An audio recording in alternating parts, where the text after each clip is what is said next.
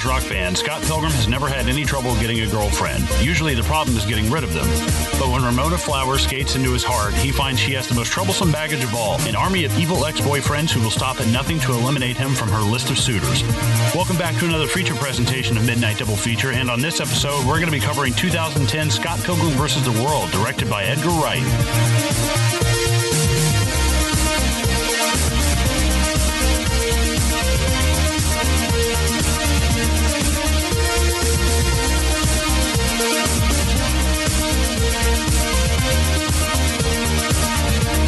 Welcome back to another episode of Midnight Double Feature. I'm here with Colin. Colin, how you doing, man? I am doing well, buddy. How are you doing? I'm good, dude. Look who's decided to join us. Oh, Matthew. Cakes. How you doing, man? How we doing, boys? Let's do this. Old Vanilla Bella himself. Good old Vanilla Vella. What's happening, man? He's come down from the realm of the upcoming attractions episodes and decided to join us. Yes, my peasants. You are welcomed and humbled by my presence. like Genghis Khan, just slowly expanding out, just slowly, just accumulating, building that goddamn empire. Can we just make this whole episode about talking about how I'm royalty, because I'm loving this? Okay. Yeah. Well, you know what? That lasted a whole 30 seconds, so that's where it's going to stop. Of course, you love being the center of it, dude. You're a director. Of course, you do. Shut up, you. Burn. Well, guys, we are here for a movie that, Matt, you couldn't skip. Like, you couldn't sit out on this. You were just like, I gotta get on this. I gotta get on this episode. Obviously, we're talking about Edgar Wright's Scott Pilgrim versus the World. Holy shit. And Colin, this was your pick. So I'm going to give Matt the fucking mic first. Matt, give us your thoughts on this movie. Try and contain yourself. I don't have enough cum rags. Hit me with your thoughts, dude, and hit me with your history with this movie, like when you first saw it, how you felt, and things like that. Hit me, bro. I fucking love this movie. It might be in my top 5, honestly. Not because it's like especially well made or whatever. It just speaks to me as a person. Like, its energy, its vibe, its voice is just like, I identify with it on such a personal level. And I just fucking love how bullshit batshit crazy it is. I remember first time I heard of this movie, the first trailer, I saw that come out like 9-10 years ago, and I'm like, oh my god, this is everything I need in life. And I did everything I could. I found the comics. I read most of them online, like illegally scanned ones. I played the video game that was released on Xbox. I watched I think it was Adult Swim, or someone put out like a prequel animation. I remember watching that. I was obsessed with every little element of nugget of information I could find about this. And when I finally did see it, it did not disappoint, man. I can't explain to you how much I fucking love this film, dude. It's just like the mix of all the, when I see movies like Ready Player One that are like trying to like adapt this like geekdom fandom culture, like no one does it as good as Scott Pilgrim vs. the World, because it doesn't need to like adapt characters or anything like Ready Player One or even Wreck-It Ralph does. It just takes these vibes and elements and puts them in this real world scenario, and it's just so fucking cool. I can't get over it, man. I love its visual style. This is the movie that, like, yeah, man, I know this movie is fucking great. Nice. Colin, hit me. Yeah, pretty much gonna ring those same sentiments. It's not, I wouldn't say it's in my top 5, just because, I mean, I've definitely got an Edgar Wright in there, and I definitely love this movie, but I'm not sure if it's in my top 5. It's definitely somewhere in like my top probably 25 or like 50, somewhere in there. But I fucking love this movie. And just like what Matt said, the blending of these elements of comic book, anime, of like romance, comedies, like slapstick comedy, action, like dance stuff, a musical. It's like, god damn, dude, like that's one of the things actually I think kind of hurt this movie, because it didn't do well like at the box office, like in the US. I think cumulatively worldwide it made like 130 million. It cost like 40 to make, but it only made like 10 in the US. But it cost made 60 it, apparently. Yeah. Oh my God, dude. I mean, it cost like a shit ton of money, and they didn't really get anything back in the US, but it didn't matter because they came back and they made their money back. But the thing that kills me is that a movie like this that ends up covering like so many grounds, and it does it so well. It's a shame that it didn't perform better, because like I think this is such a fantastic movie, and like what Matt said, you have movies that try to pull these elements together and they don't do it as well, but somehow those are just monumental hits. And I think it's great. I fucking love this movie. I think Edgar Wright does things like he trusts people to follow things visually, and I think that's fantastic. Like that's something a lot of directors don't do, and that's kind of an old school director like mentality. And I think all the best directors do shit like that. Like just tell your story visually, and through the editing, man. I mean, his editing is just, it's probably it's the one thing that separates him from like so many other people, is his ability. Like whoever edits his shit is a fucking genius. I love this movie. I love pretty much anything Edgar Wright's going to put out. I mean, what a fucking cast behind this thing. And yeah, I honestly, because this was my pick. I picked this like a week or two ago. That was only like the second or third time I had seen this, and I just kind of forgot about it. I saw it once, cool movie, whatever, and then I went back and started watching. I'm a big fan of Edgar Wright, so I went back and watched it just because it's Edgar Wright, and I was just fucking blown away. And I was like, man, this is awesome. And it's not really even the action parts that you love it for. It's like, it's not even that stuff. It's the story of this guy and this girl, and it makes you feel young. Something about this movie makes me feel like 15 or 16, and you feel like that, like there's that girl in high school that you met, and blah blah blah, and you guys like really hit it off, and everybody remembers. Like it kind of feels like this is the first time that Scott has ever like felt that way about somebody. So it kind of conjures out all these feelings of like being young and stuff. Very reminiscent. Because I mean, I was like 20 when this movie came out, so it's not like I have like a nostalgia for it. But otherwise, I mean, fucking excellent movie. And I'm really excited to. Yeah, I know, right? Oh my God, I'm so old. I'm fucking like I'm a 6-year-old trapped in a 29-year-old's body. Because I don't fucking do anything or go anywhere. But yeah, what do you think about this, man? Okay, I'm going to be the shit stain of this episode, aren't I? Oh no! Why did you even come on? Can we kick him off the podcast, Colin? Yes, gladly. Okay, look, I honestly, for the most part, I do agree with you guys. It is an insanely well edited film. Like the editing in this film is what kind of saves it for me mostly. I do not like where this is going. Yeah. And the visual style too. Like the visual style, the editing. I like how self-aware it is, but man, I could not connect with Scott's character. I don't know what it was. From the beginning, man, like I was having a hard time with Scott, and I think that was a big issue for me, and like that's going to carry throughout the movie for me. I don't know why. By the end of it, he does redeem himself and things like that, but like, man, I don't know what it is. I just do not know what it is. I just didn't like him. Like maybe it's the casual way, like the I guess the cheating starts. I mean, look, that sounds like I'm being personal about it. Like I have never been cheated on, so you're not wrong. Yeah, see what I mean? But like, I mean, obviously that comes back in the end, like when he redeems himself. But it's just like, and it's fine to have a flawed character. It honestly is fine. Like it's great to have a flawed character. You should have flawed characters, but it's just like I don't know. I don't like. I couldn't get on board with it. And then here's another thing. Like you guys know that the two big elements of this movie is rock and fighting games. Like it's structured around fighting games, but basically like it's fighting games. Two things I'm obsessed with, by the way. Two things I'm not. So two things like that's where I'm like not getting the connection, dude. Like rock is not my go-to genre for music, although I do like it. Like I mean, like lately, honestly, on my walks, I fucking listen to Queen now. Thanks, Bohemian Rhapsody. Yeah. But like, it's not my genre of music, and honestly, fighting games to me is one of the weakest genres of gaming. I know. Like everyone's put down your fucking pitchforks and shit. Dude, I'm not gonna lie. I'm not a big fighting Street Fighter and Tekken and shit. Like I don't mind them. I don't like either of you right now. I don't like either of you.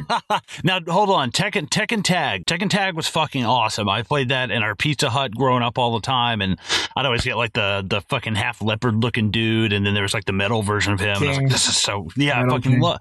Yeah, I love those, and I had like Killer Instinct on an original Game Boy back in the day when I was a kid. Great. Yes. Yeah, like I liked them like growing up, but now that I'm older, there's like I'm very picky about my gaming now, and that didn't really carry over for me. But they are still fun games, dude. 100%. You literally hit the nail on the head for me right there. Because like when I was younger, I did play Street Fighter. You know, Ken and Ryu. Like fuck yeah, like I love that shit. But then like I played Tekken as well, and like my brother kept beating me with fucking Eddie, and I'm just like fuck off, man. So in the fighting game community, people who pick Eddie Gordo are plebs. Just wanted to put that out there. He was like 8 years old, but like so I bought Injustice: Gods Among Us, like that. I bought it because I was curious about how the superheroes factor into it. But man, I played it for like 10 minutes and then I got bored. Like the fighting games to me, they're a bit boring. Like it's all the same shit, like different combinations, button mashing. Like you don't really enjoy that shit. Well, I don't enjoy that shit when I got older. Like I'd rather more play Red Dead or something like that, But let's put an asterisk next to Super Smash Brothers, because that's just a fucking awesome game. I don't care if it's a fighting arcade game. It's fucking awesome. Sorry, just want to put that asterisk. You go ahead, Matt. Some argue it's a party game, but it's fighting. Right. I think I'll have to debate you on one part. I don't think it's fighting games. I think it's retro games in general is a big influence here. Like modern gaming isn't referenced at all. There's no Call of Duty. There's no like Grand Theft Auto, which would be such an easy thing to parody.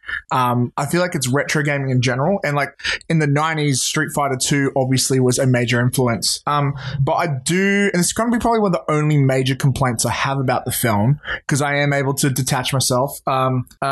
Watching it again so I watched this movie 100 million times. Like as a kid, I remember when it came out in cinema, I was obsessed with it, and I was seeing this girl at the time who then went overseas to like Vietnam or something, and she came back with like a burnt copy of like Scott Pilgrim on DVD, and that was like one of the best presents a girl ever gave me. I watched it every day for 1,000 years. But then watching this a couple nights ago to prepare for this podcast, I kind of agree with what Zohab's saying. So the character is meant to be this like hipster loser character who has no ambition in life, and he's meant to be kind of unlikable. He's kind of like the stoner stereotype, except you never see him smoke weed. And so he's meant to be unlikable, but then obviously you put some like Michael Cera in the character's shoes, and like it makes him a little bit more likable. But yeah, like he's constantly doing shitty things, and that's his character arc. He's got to learn about it and stuff. But I can understand for some people how it can be hard to relate to this guy, because while he does come across as like the underdog or the loser who's just trying to get the girl, he's doing it in dicky ways. And they're not shy about it. Like they're very strong with showing you that he's doing all the bad things. Like he's doing all these wrong things, but he's oblivious to it. Like he doesn't know he's a shitty person. And maybe you could argue that in the resolution, like sure he learns his lesson, but they don't do a lot to drive it home that he is learning his lesson, because they kind of mask and it I feel with like it takes video way game too tropes. long. And so I'm not disagreeing with you there. For me though, the reason I'm not saying it's forgivable, but you're distracted by all that because of the presentation is so unique in video gaming. Well, that's right. That's another point that I have. So, like as awesome as the visuals are, and I love the self-referential stuff, like, is it a bit much? I love it. I think it would have been worse if they just did a little bit and they didn't dive all the way in. I think it's one of those go hard or go home scenarios. I think to me it works a little less just because we're in this kind of post Deadpool world, which kind of opened the doors to all these like massive, like you mentioned Ready Player One. Well, I mean, like while that movie doesn't really break the fourth wall, Deadpool does, and so does this. And I don't know, like this movie back in 2010, which by the way 9 years is fucking killing me. Like, are you serious? Yeah. in 2010 it was unique. Like we don't really get many self-referential movies back in 2010, but now they're coming out like fucking gangbusters, like Lego Movie, dude. Like seriously, it's a thing. I guess it's kind of becoming a subgenre unto itself. But like now, like I don't know how I feel about like Scott Pilgrim doing it, because it's just like it's just another thing. And by the way, this was the first time I watched this to the end. Like damn. I don't know, man. It's just because like I said, I can't connect with the characters, and even Ramona, like, you know, she's played by the amazing Mary Elizabeth Winstead. Like, she's awesome. We talked about her on the Thing prequel podcast, but I just don't really like Ramona as a character either. But Fuck like you. she's played to be that way. Fuck she is the love of my life, and I will defend her to the death. Nat, sir. Nat, you go low, I go high, dude. Yeah. Right in the balls. Slip him. Right now. Just she's played to be balls. Let me spit this out. Let me spit this out. Stop talking. I'm hitting in the balls. Balls. Okay, now you can talk. But you have to talk in a high pitched voice now. Ramona, to a lesser extent, is played like she's played to be like a bit of a, you know, like kind of withdrawn. Whereas I don't like. For me, the issue is Scott. But anyway, I don't know. This is not my favorite Edgar Wright. This is not my second favorite Edgar Wright. It's not my third. Might be my fourth. Just a little bit above The World's End. But yeah, it's definitely not my favorite. And oh, you bitch! Yeah, I know. World's End is so high on my list. Good God, really, dude! It is so high. Like, it's hard for me to. It's high enough that it's hard for me to pick my favorite in the Cornetto trilogy. But honestly, if you put a gun to my head, like if I had 3 children and you threw them all up in the air, the World's End would be the one I would jump for. Because why are you throwing them all in the air? No, you're throwing them in the air. I'm just kidding. You're throwing all children in the air. I'm just like, what? I gotta practice juggle something. Fuck. But yeah. No, I mean, I think it's totally valid. Like, I think it's a totally valid point. Like, I don't think that there's anything else out there like Scott Pilgrim that I've seen. Like, at least on that scale. I'm sure there's stuff that I haven't seen every fucking movie. You know, I'm sure there's plenty of stuff out there that's somewhat similar to this, but like on this kind of scale, I've never seen that before. And the fact that it's kind of like a modern like musical. It's kind of like our like I don't know. It's like I don't know, like an alternate, like an indie kid's Grease. You know, it's kind of like it's like kind of like their version of that in a weird way.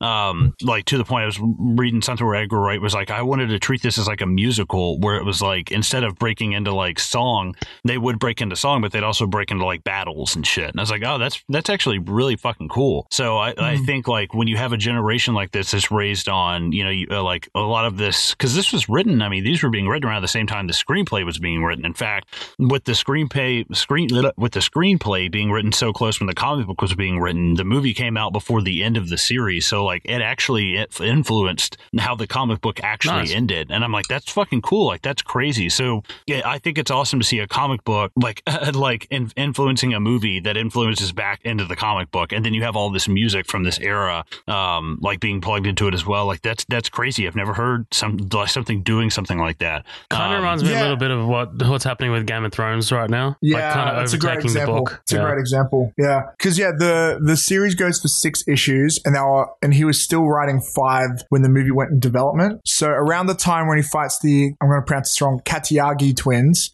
that's where it starts to deviate. And so kind of the ending and like the sort of resolution is kind of completely changed. But I think it's kind of similar-ish in terms of themes. But yeah. You guys want to get into this bad boy? Yeah. I mean, I don't really have much else to say on it. I feel like the gladiator, man, just in the fucking stadium. And Matt, you're the tiger because I know you have the capability to drive over here and rip my throat to shreds. No. You should not feel like the gladiator. You should feel like Frankenstein's monster being chased out by the villagers. Just like, kill the monster! Like chasing them with pitchforks and torches. It's such like an unpopular opinion, but I couldn't. It's just a movie I just couldn't get into. And like the 3 times I've tried to watch it, I'm just a bit but there are definitely moments in it that I'm not hating this movie. Like to me it is okay, it's fine, it's a good movie. Like it's not terrible. Like there are moments in this that definitely stick out to me that I fucking love, man. Like we'll get to them when we get to them, but let's dive into this. Go on. Wait before we go, fuck you, Matt. sorry, I'm just excited, I want to go. Well, I have a lot of shitty little nitpicky bullshit problems, like little logic shit that I'm gonna bring up, and I'm gonna get on someone's nerves, man. Like we'll get to them when we get to them, but like I will literally point those out, and like honestly, fucking someone's gonna throw something in their room, like I guarantee you. All right, let's get into this bitch, guys. So we start off with casual pedophilia. No. We start off with the greatest Universal logo ever in 8-bit chiptune theme. The second this came on the cinema, I blew my fucking load, dude. I thought there's so many ways that logo's fooled with, but this, I just want to emphasize how much I fucking love this opening thing. It's neat. I like it. Yeah. I do like it. Then we have casual pedophilia. Yeah, then we have casual pedophilia. So, not so long ago in a mysterious land of Toronto, Canada, Scott Pilgrim was dating a high schooler. So I need to make a confession here with this scene. Go. It didn't seem that weird to me. It didn't seem that... No. When I first watched this back in the day, it didn't seem that weird because Michael Cera just looks so young. But the fact that, like Kim says, they've been out of high school for 13 years. Like, he's 28 in this film. He's 20. No, he's 22. Sorry, he's 22. But I'm 28 now, right? But even at the age of 22, I remember when I was 21 or 22, I dated an 18-year-old, and I was just thinking, this girl's way too young. Like, she's so... And it was like 19, 20. It was like 4 years, and in this, it's like... I think Knives Chow is 17, and he's 22, so it's adding an extra 2 years of difference. And it's like, that's fucking gross. That's disgusting. Oh, Matt, I just looked it up. So the New South Wales Supreme Court has issued a warrant for your arrest. No. Legal age of consent is 17 and she was 18, so thank you very much. You know, look at you trying to explain yourself as well. But in America, I don't know if this is legal. Isn't age of consent 18 in America? It's 18. So what's Canada? I don't know. Probably the same, if not maybe younger. I think that they do kind of like they're drinking. It's whatever. It's tomato. Also, in this scene, we meet Scott, the singer of his band, whose name is Stephen, and they say he's, I think, 23. Is it? I'm just waiting for that thing to pop up for me. But he's not in his early 20s. Well, yeah, I mean, like, he looks way too fucking old. Yeah, everyone's aged younger. So Stephen Kim, like young Seth Neil, Rogen's cousin. Stephen Kim, young Neil, who plays Zelda and Tetris, and they're giving Scott shit about dating a high schooler. I do. Okay, so let's get this out of the way because we're going to keep bringing it up. The visual style of the movie. Okay, it's fantastic. It's comic booky. It's awesome. The character bios is what I'm really pointing out here. But like, whenever someone punches someone, pow, like, and shit like that. Let's get that out of our system now. I think it's what is it? Diegetic music or sounds? Like it basically it's. Yeah. I think it's whatever can be heard. Matt, you probably know this better than I do. Is what the characters like hear in the scene? Isn't that diegetic music? Yeah, diegetic. Yeah, right. Yeah. So it's like it's basically it's very comic booky in the fact that it actually Edgar Wright is like the perfect person to do this because when you watch something like Shaun of the Dead and we have these like these like crazy scenes with stuff being opened up. I mean, yes, exactly, and everything is so hyper. I mean, that's like what shit must sound like to like a fly. Like everything's so loud and like just crashing kind of at the same time. It's very rushing kind of noise. So I think he's the perfect person to do stuff like this because that kind of style is so good when you take something that's like a comic book because they adapt the comic book part of it so well versus something like The Hulk with Eric Bana. You're like, dude, like that's a terrible example of doing it, but this is a great example of how to do that. And I think that I don't know of anybody who has like quite that kind of same style as Edgar Wright. I'm sure. Who's that? Well, I'm not going to say director, but I'll tell you a movie that's done it better than this, and I think it's Into the Spider-Verse. That's animated. That doesn't count. It's animated. This is real life. Come on. It's a real life adaptation. It's a whole new set of challenges. It still uses the comic book, like the pow bang, and then like uses the actual panels as well. Yeah, but so does the 60s Batman, like with the ding dong here, it looks like it's right out of that. But like that's with different. Live action, it's a whole new set of challenges because you also have to make it not seem like a fucking used car salesman ad with like text flying up on screen like buy it now. But like this is like a whole new set of challenges to put it with real people and stuff, man. Like I think they both have their own set of challenges, and it ends up being a thing of like the animation in that it took them a long time to do Into the Spider-Verse because they blended so many different styles of animation. And then you look at something like this, like it's easier to say like, oh well, it's easier to do it animated because everything's animated. Yeah, but it's also going to take us longer because we have more of that problem versus like with this, you can just point a camera on someone and shoot, and most of your problems are like solved right there. You just have to go back and add these little animations here or there. And that's the best part. They're subtle. They don't beat you over the head with stuff. You just hear something, you hear something like somebody knocking on a door, like, and it actually picks up that knock and you see like knock, knock, knock. I'm like, that's fucking cool. It's creative as well because you got to actually have the audacity to think of that onomatopoeia, which I love, man. Right. Take us away, Zoheb. We make this band next, right? And this is the first, I think, video game reference because they're called Sex Bob-omb, which is a reference to the walking bombs from Super Mario. Oh, which, I didn't know that. Yeah. I didn't know that either. Yeah. Literally every time you hear a name in this film, it's a reference to like an old video game from the 80s or something. What do we think? What do we think of Michael Cera? I dig him, dude. I got no problems with him. I like him a lot. Matt? I used to think he was perfect, but now like watching it through like the lens of an older person, maybe we needed someone, maybe he was miscast. Like maybe we needed someone a bit more like a typical loser sort of guy. Like I do get an underdog vibe from him, but yeah, like I think he's great in this film. He's charismatic and stuff, but like if I was casting this film, he wouldn't have been my first choice, Yeah, I like him. I do like him as Scott. It's just the character of Scott that I have an issue with. By the way, guys, if you want to see Michael Cera in his best, go check out This Is the End. This is the end for sure. Holy fuck. Oh, fuck, man. That's really embarrassing. hey, does this Coke smell weird? Apparently to that role, they asked him to be and goes, yeah, but I have to be able to play against my type because he's like this in every film, like the shy, awkward, nerdy type. Yeah, so he's they're like, taking the piss. I need to be like the biggest asshole out. So enter Knives Chow. So we meet Knives Chow, who totally geeks out about the band. We are Sex Bob-omb, and they practice, and Knives basically comes. Like she's she's weak at the knees, man. Like holy shit. I was going to say also when they call the song Launchpad McQuack, that is a DuckTales reference. And I love the Zelda joke. And I love this opening credits too. Not familiar with DuckTales, but may I hit you gentlemen with the track? Yes. Yeah, hit me. We are Sex Bob-omb! 1, 2, 3, 4.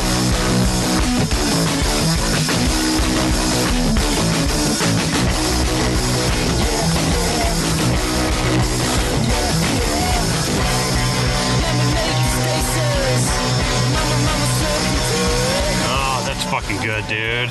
It's pretty good. I do dig it. Yeah. I love how it sort of zooms out and it's so weird, and then it goes in like this like weird opening credits thing, man. It's so cool, bro. Yeah, apparently that was. Oh, sorry. Go ahead. No, I was just gonna say, cut back to Knives, and she's like, amazing. Apparently, this whole first part was Tarantino's idea because he was like, you need to add like a title thing at the beginning because your movie is going to be packed with these people already, and it's going to be easier for us to remember their names and do this thing if you just add in this beginning part. So he just did it. Wow, that's awesome. Holy shit. Tarantino loves that shit, man. Like he loves having little input in movies like Sin City. Like he had that little segment. Mm-hmm. Yeah, it's good. Yeah. It's good shit. It's fun to think that like those credits are kind of like remind me of a Grindhouse vibe, which is very Tarantino. But speaking of Tarantino, I'm just looking for this comment I just read on IMDb trivia. So during the like rough cut stages, Edgar Wright showed this to a bunch of prolific directors. directors who all had positive vibes. One was Tarantino. The others were Jason Reitman and Kevin Smith. Dude, Kevin Smith will jizz all over this. Like, dude, I can Jason see that shit. Reitman, man, that fucking doing the new Ghostbusters. He did Thank You for Smoking. I fucking love Thank You for Smoking, man. That's a great movie. I dig that, man. I do dig that movie. Fucking Aaron Eckhart, man. He's awesome. Yeah, that's good. Move us along, Zoheb. Stay on target. Right. Stay on target. Yeah, where are the tracks? Like, where are the tracks? This is Edgar Wright. We got 3 people on this episode. I'm like, this episode is literally Edgar Wright. Like the editing is just all over the place, but it's still kind of sort of not really coherent. All right. So basically the band all dig knives except for fucking Kim, who asks Scott if he's evil. I just love, she's like, I'm hurt, Kim. Wounded, hurt, Kim. Like, the way he looks at her, it's so fucking funny. Scott does this pretty often, and like I think it's a little dig at his character, but like this is something that really didn't really make me like Scott. It's kind of like little lines like this. Say you were something about knives about being awesome. Like, it's just kind of like little shit to service him. Like, I feel like he's like a bit of a narcissist as well. Like, is that, what do you guys think? Like, is he? No, I can buy it. He's kind of, yeah. I mean, he's kind of he's a 20-year-old guy in a band, dude. I mean, I have been this dude before. I own a bass. Yeah. Like, afterwards, I was just gonna say, like, afterwards we meet Wallace Wells, one of my favorite characters in this entire movie, dude, played by Kieran Culkin. Holy shit, this guy's awesome, dude. Scott's trying to get Wallace's feelings on him dating a 17-year-old and asks him not to tell Scott's sister. Cut to a phone call from Sister Stacy, played by Anna Kendrick, immediately after. Dude, I never realized Anna Kendrick was in this movie until I watched it the other day. Dude, so many people in this film, small roles, are super famous now. Like, Captain America is in this film. Brie Larson. I don't think you can assemble this cast today. And it's been 9 years. Like, it's not like it's been, 30 years or something like that. This movie would cost you an insane amount of money, just the budget alone, like to spend on the cast. It's insane. Like, I'll talk about it when we get to Captain America a bit more, but so Scott says that he's doing this because it's nice and simple, and Stacey accuses him of wanting something safer after Captain Marvel dumped him. Cut to Scott and Wallace waiting for knives outside the school. By the way, as you know, the gripes that I have with this movie, like, it is so fucking quotable, dude. Like, she's only allowed while the sun is up, so I wouldn't call it dating. It's more like playtime. It's awesome, dude. Like, the writing is so fucking sharp, and you can tell it's Edgar Wright. Like, that is like hot fuzz Shaun of the Dead shit. Like, Scott introduces knives to Wallace as his gay roommate, with emphasis that he's gay. Another just a little thing where I'm just like, oh, so he's kind of like emphasizing that he's gay because I guess he's scared that he'll take him away, or take her away from him or some shit. I don't know. Like, I'm just like, all right, dude, we get it. He's gay. Just let it go. Yeah, God, no, I don't know, man. I'm just an analyzer sometimes, and it's a curse. Okay, so here's my first little nitpick / gripe. So this is the only thing that connects Scott to the arcade, or the fact that he likes video games, but it becomes such a massive part of the visuals later. Like, I feel like I needed more, like, about the whole the video game vibe.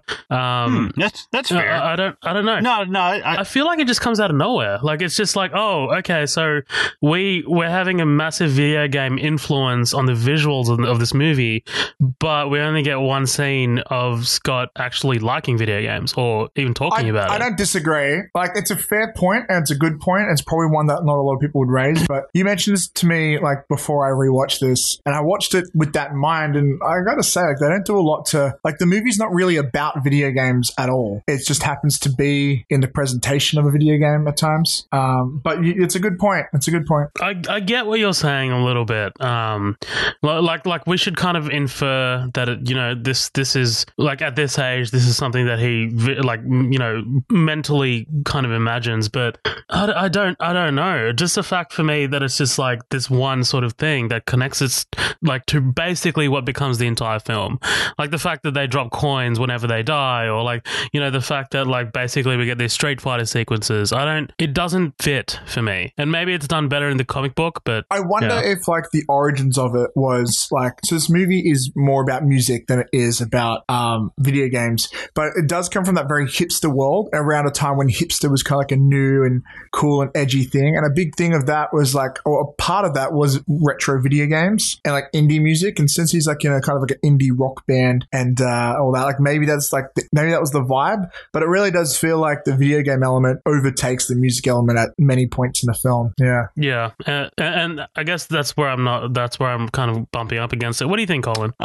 Wait, sorry, what? What do you think? Because you did start to say that you do agree. So like about this one scene, kind of I guess informing the whole visual style of the movie. They're not being like enough like because I don't think he seems enough. like a character like steeped in it. Like I don't know, I think it's something. Maybe that's one of those things that you think you want it and then you get it and it doesn't seem to fit because we're at that point like we're kind of being beaten like over the head with it because it is like you said it takes up so much the visual style. So we really see him playing like a video game, but for the most part his life really isn't about like video games. He's a musician, he plays bass, and he's in a pretty good band. So it's like really in between like we don't really see anything else outside of his life except for him really playing music. Like that's it. We see him, like you said, we see him play video games once or twice, but it it didn't really affect me that bad. I mean, just to see it once was enough just because it is like so present in the rest of the visual style. Yeah, like I said, it's just one of the logic stuff that I just kind of like bumped up against. So they shop at Goodwill. Knives fawns over the band more. At the record store, Knives is fawning over the band, and she asks one of the employees, Julie, played by Aubrey Plaza, if they have any Clash of Demon Head. Dude, I love Aubrey Plaza's annoyed face here. Like she totally so encapsulates working there. Like have you tried the section marked The Clash at Demon Head? God, she's such a bitch. So deadpan. It's so Aubrey Plaza too. That was me working at the cinemas, dude. Like it's just like, oh, what do you have playing today? Oh, you want to take a look at that fucking giant board that says now showing? Dude. Like honestly. I had a grocery store I was working in once. Somebody's like, hey, where's your cheese? And I just pointed back straight to a wall. I was like, it's right there with that big wall and that sign that says cheese. Dude, totally. Like it totally encapsulated her. She's so good with that resting bitch face as well. Scott tells Knives not to listen to Demon Head, saying that he used to heart them until they signed onto a major label and the lead singer turned into a total bitch who ruined his life forever. And this is weird. Okay, so this happens in a lot of movies, but I think it kind of works here. So I hate this in movies when a character is speaking in one scene, but the conversation continues in another location. So we transition to them walking outside, but the conversation continues as if it's like right from the store. So in the store, Knives says, I've never gone out with anyone so talented. And then we transition to them outside with Scott saying, you go out with a lot of guys? Right, yeah. Like, do you know what I mean? What I'm saying? It's basically like one line is said somewhere else and we pick up. I don't mind that because I kind of like it. It's just like breaking this kind of like the scenery that we're in. One thing that's really neat is when he tosses the Clash of Demon Head CD, it lands on the Beck section, and Beck wrote like most of the music for this movie. Like he wrote like pretty much all of the sex I kept trying to say sex bombs, and I was like, it says bombs or whatever. Like it always fucked me up. But he wrote all the music for them basically. So I thought it was it's cool. Like it's like a little Easter egg when you watch it. It kind of holds on it for a second.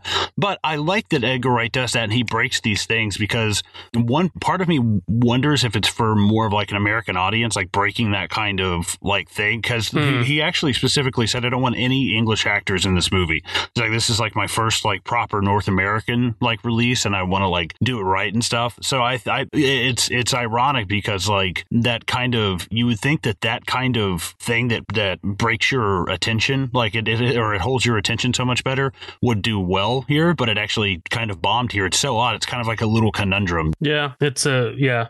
Thank you. So in depth. Thank you so much. Well, I was like, holy fuck, man. We're like 45 minutes into this episode. We're going to fucking move on. Knife says that she's never kissed a guy, and Scott comforts her by saying that he hasn't either. So smooth. Scott shows Knives his secret lair and then offers to show her the house where he grew up. Awesome Edgar Wright visual joke here, dude. This happens twice in this movie. Turns around and there's the house. Awesome. Love that shit. Yeah. Scott looks over and has a hallucination of him in the desert with who we come to know as I was about to say Rowena. Ramona Flowers. Can I pause here for one sec? Genocide. I will admit this is slight, maybe weird criticism or something. I don't know. Like, so I remember, if I remember correctly, in the comics, the super highway that goes through Scott's dreams or whatever, like whatever it is, right?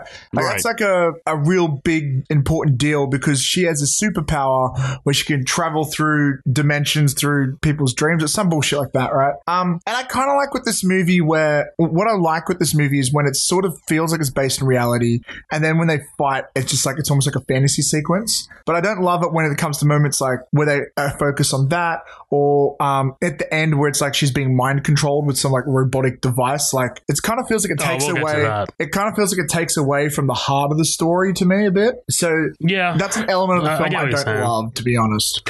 Well, I do like how she kind of passes off the superhighway thing as kind of like a sarcasm later. Like it's not really a thing. I like that in the movie, but like from my understanding in the comics, it's not like that. It's like, hey, let's spend 5 pages explaining it, and it's like maybe don't. Like I don't know.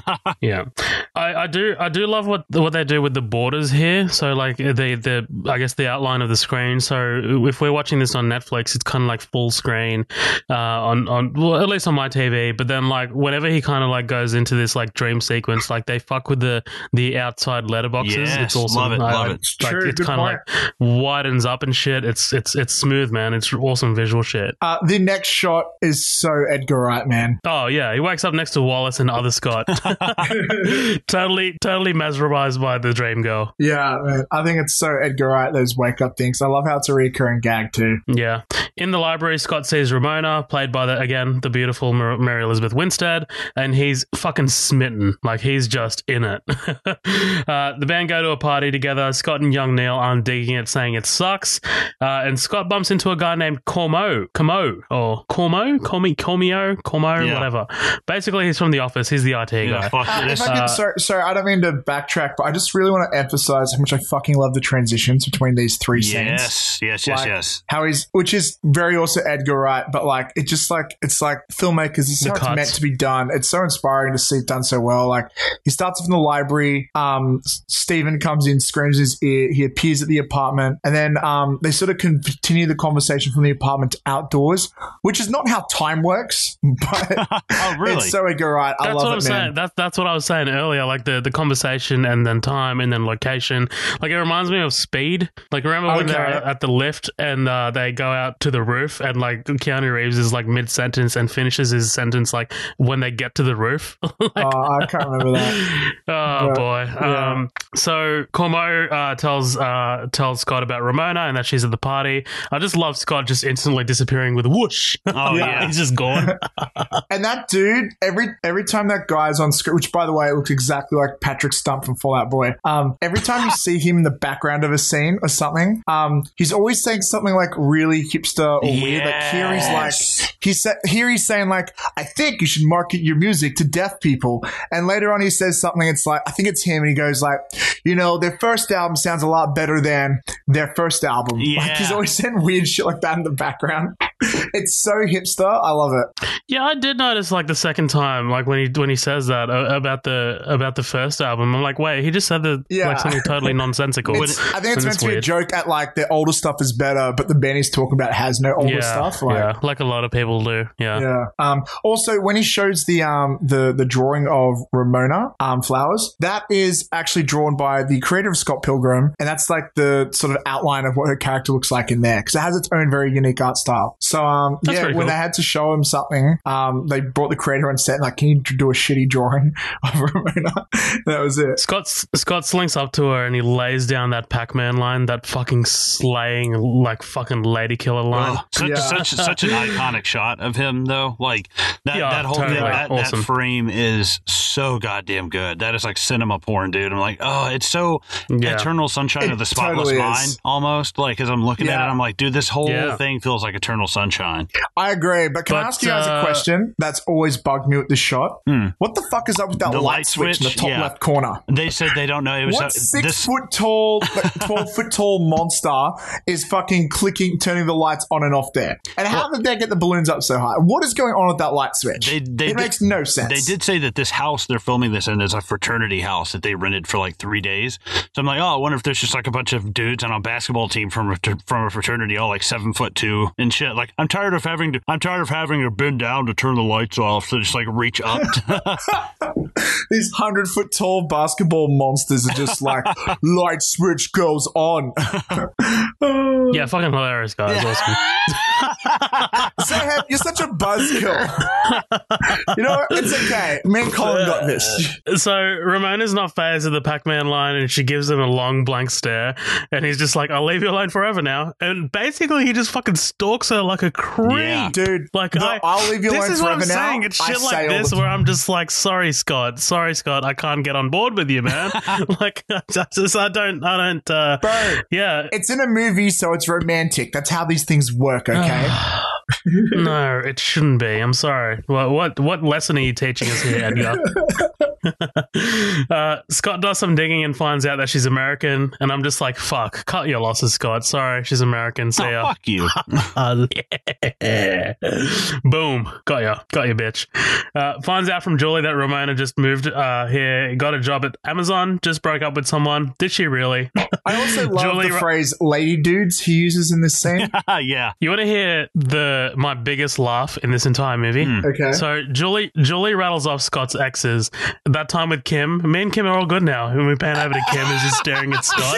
And the sound of the microphone feedback. Holy shit, dude! So amazing. right, dude. Like, go back, do yourself a favor, and watch Space, the show that came out before Shaun of the Dead, and it is, dude, it has shit like that all the fucking time, dude. It is so good. But yeah, that just her stare, dude. She almost never blinks in this fucking movie. Yeah, Holy I know. fuck, dude. That's like some Schwarzenegger T2 shit, dude. But you know what's better, dude? Like the microphone feedback also doubles as like a horror kind of like Right. like a little motif.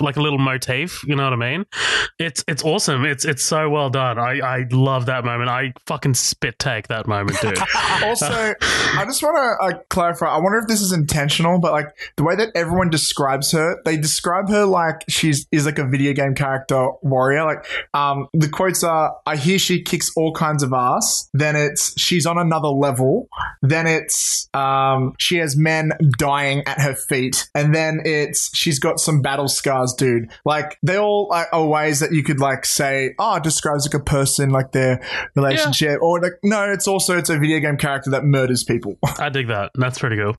Back home, Wallace collapses into bed as Scott tells him about seeing the girl from his dreams at the library and at the party.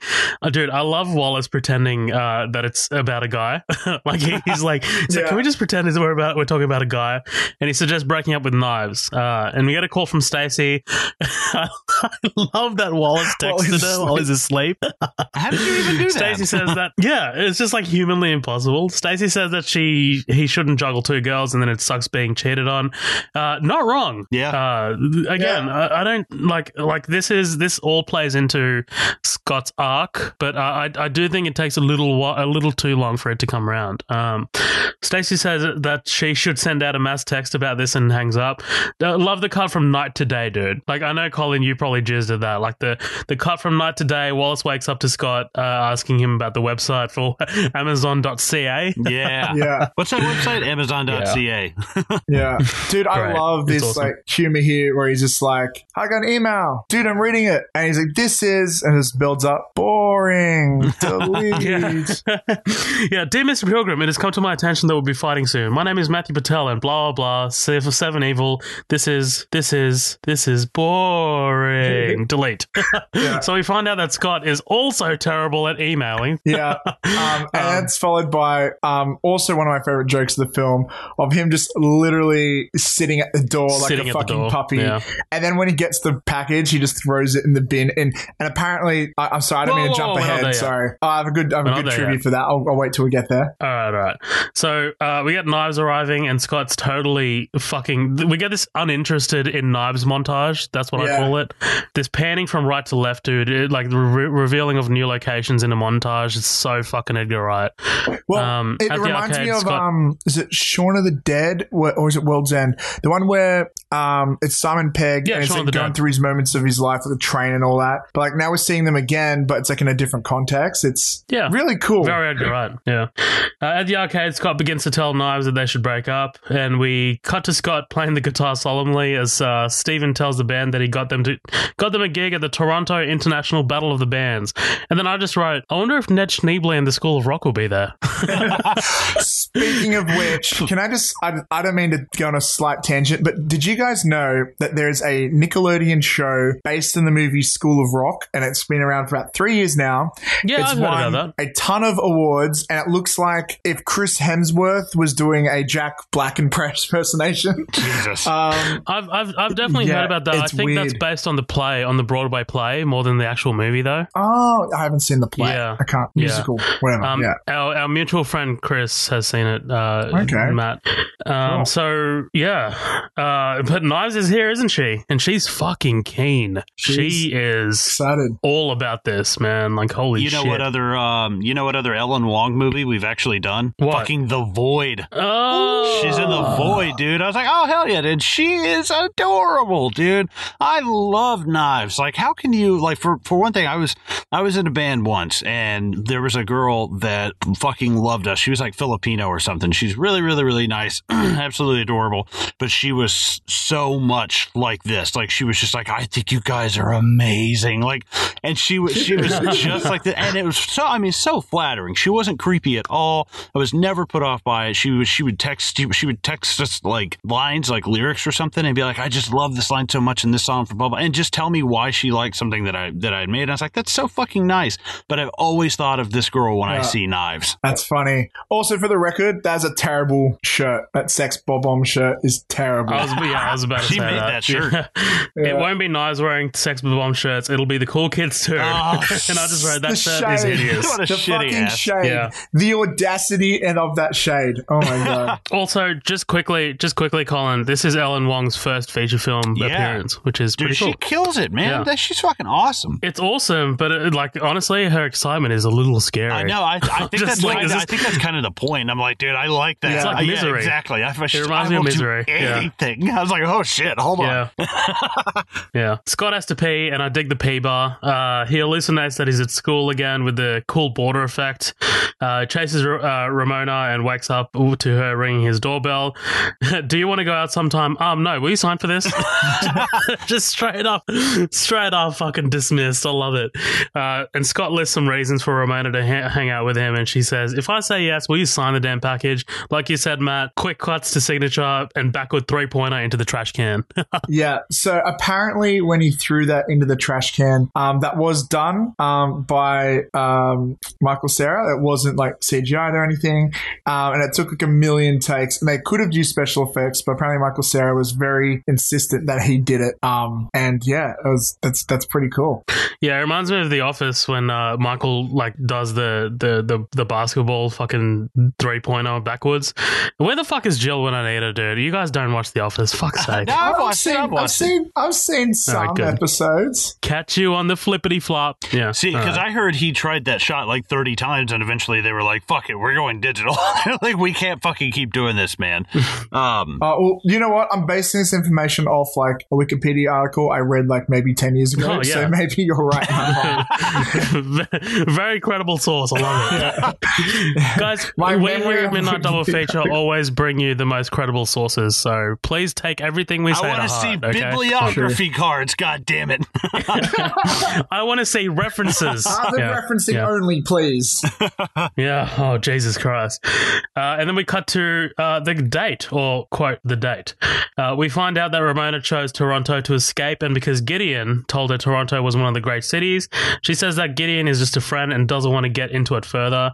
And Scott's in between jobs at the moment, which is what I used to say a few months ago. I'm in between jobs, but really you're just unemployed. Yeah, he's a fucking loser, isn't he? No, I'm kidding. Yeah. Well, we already established that. Yeah. And then they go through that fucking door. all, which like is like a theme that I'm not loving with this film. But it's like it's almost metaphorical in this scenario. So I do like the visuals here. I do like the visuals here, but then I wrote like, am I tripping balls? Like, what's with this door shit? Yeah. And then they end up at her home. So it makes no sense. Yeah. Oh, look, my notes auto corrected to Ramon, and it just reminded me of Collateral. Ramon.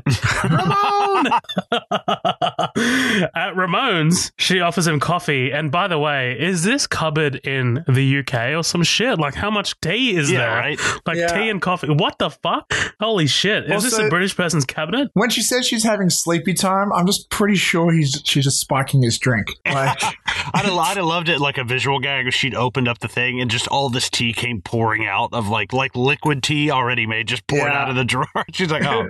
So we get more evidence that Scott might be a sex pest when he accidentally walks into her changing. Yeah, right. Like, come on. She's into it. I mean, we already saw him stalking her. Yeah, she's into it, man. They hook up. In his defense, she never said that she was changing. She was going to get a blanket. So, like, how is he supposed to know? Your Honor. No, yeah. That's fair. That's fair. I didn't know, Your Honor. Yeah, okay, fine. I'll give it to you. But the stalking is I also love how it dips to black when he covers his eyes. Yeah, that's cool. That's cool. They hook up, and I wrote here, I don't know if it's earned. I feel like this comes way too quickly. What? The hooking up, like the fact that she's into him. I don't know. They're two horny mid-20s. Like, why else do you think he came over? You know, it was going to happen. Because she looks hurt. Like, she looks broken. She looks hurt. Like, she kind of plays it off as this person.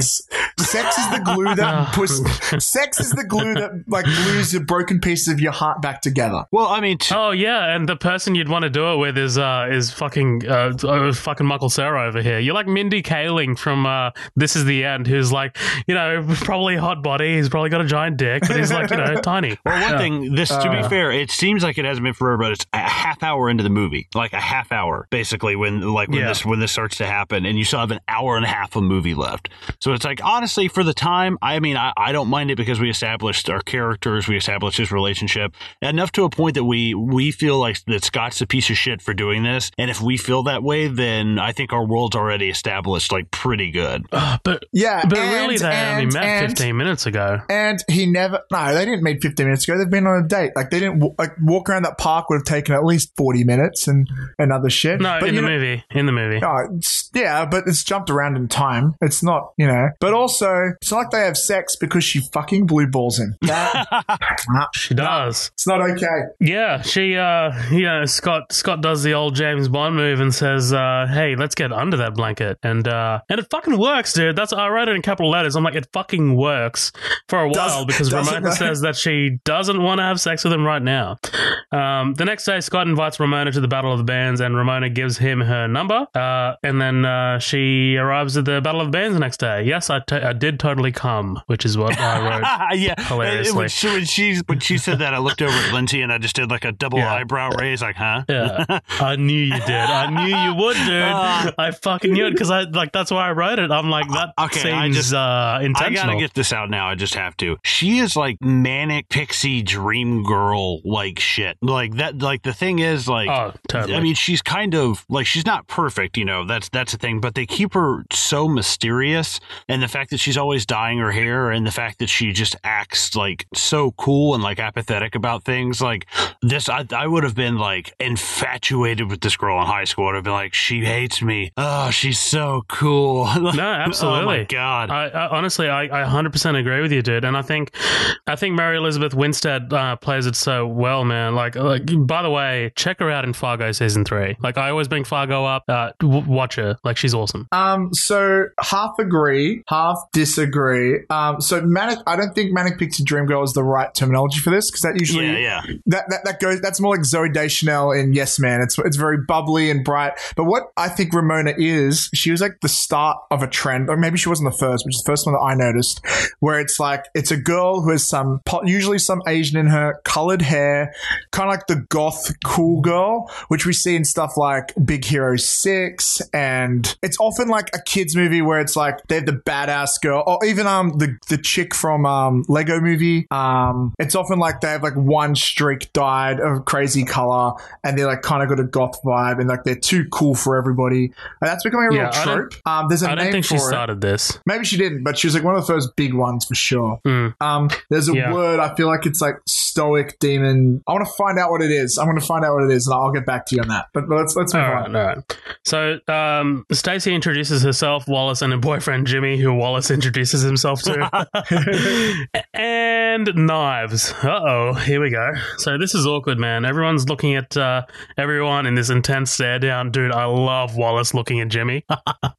A band called Crash and the Boys plays the song I Am So Sad, I Am So Very, Very Sad for 2 seconds. Not a race, guys. Okay, first of all, Crash and the Boys is a reference to a 1992 NES video game that no one gives a fuck about. It is super obscure. That like whole joke, I think, is a reference to the genre of music called grindcore, which is known for having songs around the 2 to 5 second mark. Usually it's just a bit heavier though. Yeah. So fuck rock. Very indie, very underground. Fuck that. Also, that name of that song sounds like it. Also, the name of that song being that long, it sounds straight up something from like Panic at Disco or Fall Out Boy, like straight up. Like I Write Sins, Not Tragedies. Yeah. Like no, that's a short name for like Panic at Disco, by the way. It sounds long, but compared to the other tracks, it's kind of short. Yeah, fair enough. Scott sees Ramona and Knives talking. He slaps Steven. We need to play, and we need to play now. Oh, we need to play now and loud, sorry. This next band is from Toronto, and yeah. May I hit you gentlemen with a track? Yeah, hit me. Sure, I love it.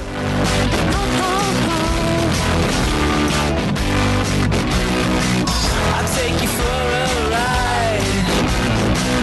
I'm a garbage truck. Oh no. I take you to the dump, 'cause you're my queen. Take you uptown. I show you the sights, you know you wanna ride. I'm a garbage truck. Truck. We'll pass the mansions by. Oh, dude, I love that shit. It's awesome. Very catchy. Yeah. By the way, Knives passes out very conveniently. Did you catch that? Did you? Yeah, like he passes out right before Mr. Patel shows up, and she wakes up right after Mr. Patel exits. So yeah. Can I add in a personal stuff? Also, love the fact that the other person's drum kit just has the word drum on it. But yeah, at many points during my life, people have referred to me as Matthew Patel. He has kind of darker skin, very emo, very eccentric. I am basically Matthew Patel. And now he's also got like those scar sideburns, which I kind of can have sometimes. So yeah, that's me. I'm just not Indian, but yeah, I'm Matthew Patel. Oh man, God. I also used to have the same haircut. Jesus Christ. Oh, that's fucking hilarious. watch out, it's that one guy. I love that line, bro. But yeah, dude, like this is our first battle. Dude, holy shit, the visuals are awesome here. I love Patel's... It's so anime. I love Patel's intensity. You're quite the opponent, Pilgrim. Mr. Pilgrim. Dude, yeah, I am it's kind of Dragon Ball Z. Evil ex-boyfriend. And he's like moving his head side to side with each one. Dude, kind of Dragon Ball Z meets Street Fighter meets Tekken, right? I'm just gonna tell you, I fucking hate part of this scene though. I cannot stand it. When he breaks into the song, I was like, dude, this is fucking lame. Like and the dancing like hipster chicks with him. I was like, the whole dude, Bollywood shit. I hate this, man. I agree. It's obviously meant to be like a reference to like his heritage, like Bollywood, but it's like it kind of kills the vibe. Is this racist? No, he comes from an Indian background. Like, it's clearly like the musical style is like very Bollywood influenced, isn't it? Right. Yeah. But it took me out of it so odd. Just not even so much the style of like the origin of it, but more so like that is like a straight musical. Whereas like before we just had like literally he interrupted a full band playing this like fucking awesome kind of like indie grungy kind of whatever song, and now he breaks into this like if I was a rich girl, I was like, what the fuck? This is weird, man. To make it cooler, in the side-scrolling beat-em-up version of the game, he just sends out evil demon hits the chicks to fight you, and like that's a lot better. But I do gotta say, man, the fight choreography in this, in fact, the whole movie is insane. Even the way it's done, very good. It's done by better than like a lot of action martial art films I see today. Like it's fucking great. But it's not only the fight choreography; it's also the way Wright moves the camera around them, like the way he moves it around them. Like it's awesome, dude. It's so well shot. It's good. I do have a couple of nitpicks here, but here we go. So number one, I know it's kind of sort of all in his head. How does he how does he know how to fight? I don't. Yeah, no, that's one, and I think that's one thing when like it cuts up to like Anna Kendrick and everybody else like up top, they're kind of like, what? Like that's so weird. And I think that's, I don't know. The fact that the movie seems like it's in on it, it doesn't bother me as much because I'm like, wow, how the fuck did he block that punch? Like that's incredible, you know? And like these people have demonic powers and crazy shit, and he's able to like fight them off. But I think it's like the fact that it's a comic book video game kind of movie, I'm willing to let it slide. And also it seems like the characters of the movie are kind of like, what the fuck? Like with you. So I don't mind that as much because it seems like it's almost like it's almost like a joke that they're in on. What I love about it is, okay, first time watching it, that threw me off too, I won't lie. But what you got to learn to accept with this film, and the film I think tries to train you in it, but it doesn't admittedly do a great job, is that you have to accept that everything runs on video game logic. Like her exes are all evil, and they formed a league to fight him, and they just have to. Like that makes no sense. They can shoot fireballs, and they don't explain that. Everyone can do kung fu in this movie. They never explain that. There's like nothing like look, whenever Ramona talks about how she met one of her ex-boyfriends, it's always like we fought like with Matthew, it's like we fought the entire football team and won victorious or stuff like that. Like everything is based around like it's video game logic. You've got to fight people to progress and to advance in life. But it totally, for me, it destroys the stakes. Like if we're going off like video game logic here, and somehow Scott has all of these powers, and not powers, but you know what I mean. Like he's got this crazy fighting skill. Like the stakes for me just go out the window. Like it's automatically like God mode kind of thing. Like I'm like, I know he's gonna win. Well, do you though? Because other people have powers he doesn't have, and I don't know. I was gonna say that. I was like, that's the only thing is like, I get it. Like, yeah, he's like, wow, when did you become like Superboy Prime? Like, what the fuck is that? But then you look and like the other guys have power, so it's kind of like if he were just this normal guy, it would be like a super one-sided kind of fight. But at the same time, I mean, that might be something that's more interesting to watch. Is this guy with like no powers have to fight all of these like mythical ex-boyfriends or something? I don't know. Yeah, I don't know. It's kind of like waved away for me a little too casually, so I don't know. I do have one more thing. So while these guys are kind of like showing down and shit, like, and it happens a couple times during this movie, what the fuck is everyone else doing? They're watching like it's Dragon Ball Z. They're here for the show. I don't know, man. I mean, like, are they watching Scott literally kick this guy midair? Like, is this happening? Like, are they actually watching this, or is this happening in Scott's head? In this reality, in this world, that isn't every natural, normal thing. Well, that's what I was going to say. Like, is it kind of like Sin City, where everyone accepts that, like, there's so much ultra violence and shit? Because, I mean, she even said something about, like, going through subspace and this super whatever highway. So, like, it's just kind of like take your world and add, like, a little bit of a twinge on it. You know, kind of like you said, kind of like Sin City or just stuff like that, where it seems like for practical purposes, it's this kind of universe that they live in, where like physics don't apply, and it's so like influenced by like all this different stuff. But I mean, I like it. I dig it a lot. Can I ask you guys a question? No. Have a look at one of these demon hipster chicks and just tell me, smash or trash? I mean, I'm not getting my dick anywhere near her mouth, but I mean, they are kind of hot. Yeah, this Bollywood thing, Colin, I completely agree with you. It's fucking weird, man. But you know, Patel does have some great lines, man. Didn't you get my email explaining the situation? I love it. So yeah, Scott knocks out Patel, and I love, this is my favorite like Scott delivery. It's very short. Sweet coins.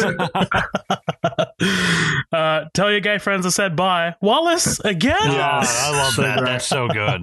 Also, awesome, dude. I love the video game trope of you get money for defeating your enemy, like being used here. Right. I think it's very clever. Yeah, but I mean, like, where are the cops? Is there going to be a coronial inquest? Like, what's happening? Stop trying to apply I'm logic kidding. to this masterpiece. Logic does not exist. Like, this world is different to ours. You need to accept that.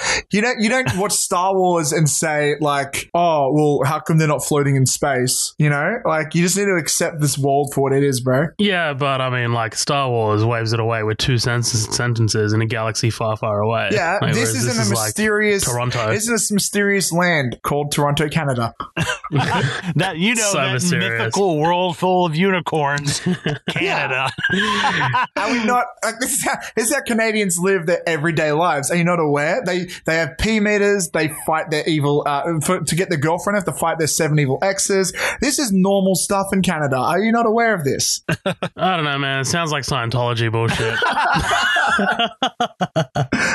On the bus, Ramona breaks it down for Scott. If they're going to date, Scott has to defeat her evil exes, and it's important that she corrects Scott, who says boyfriends. Yeah, right. That becomes And a that comes back. recurring thing throughout. I also love that, like, this is so romantic. She lends him 35 cents for the bus, which is just so dream girl stuff. Going there. the extra mile, dude. Yeah. I love it. Yeah, for sure.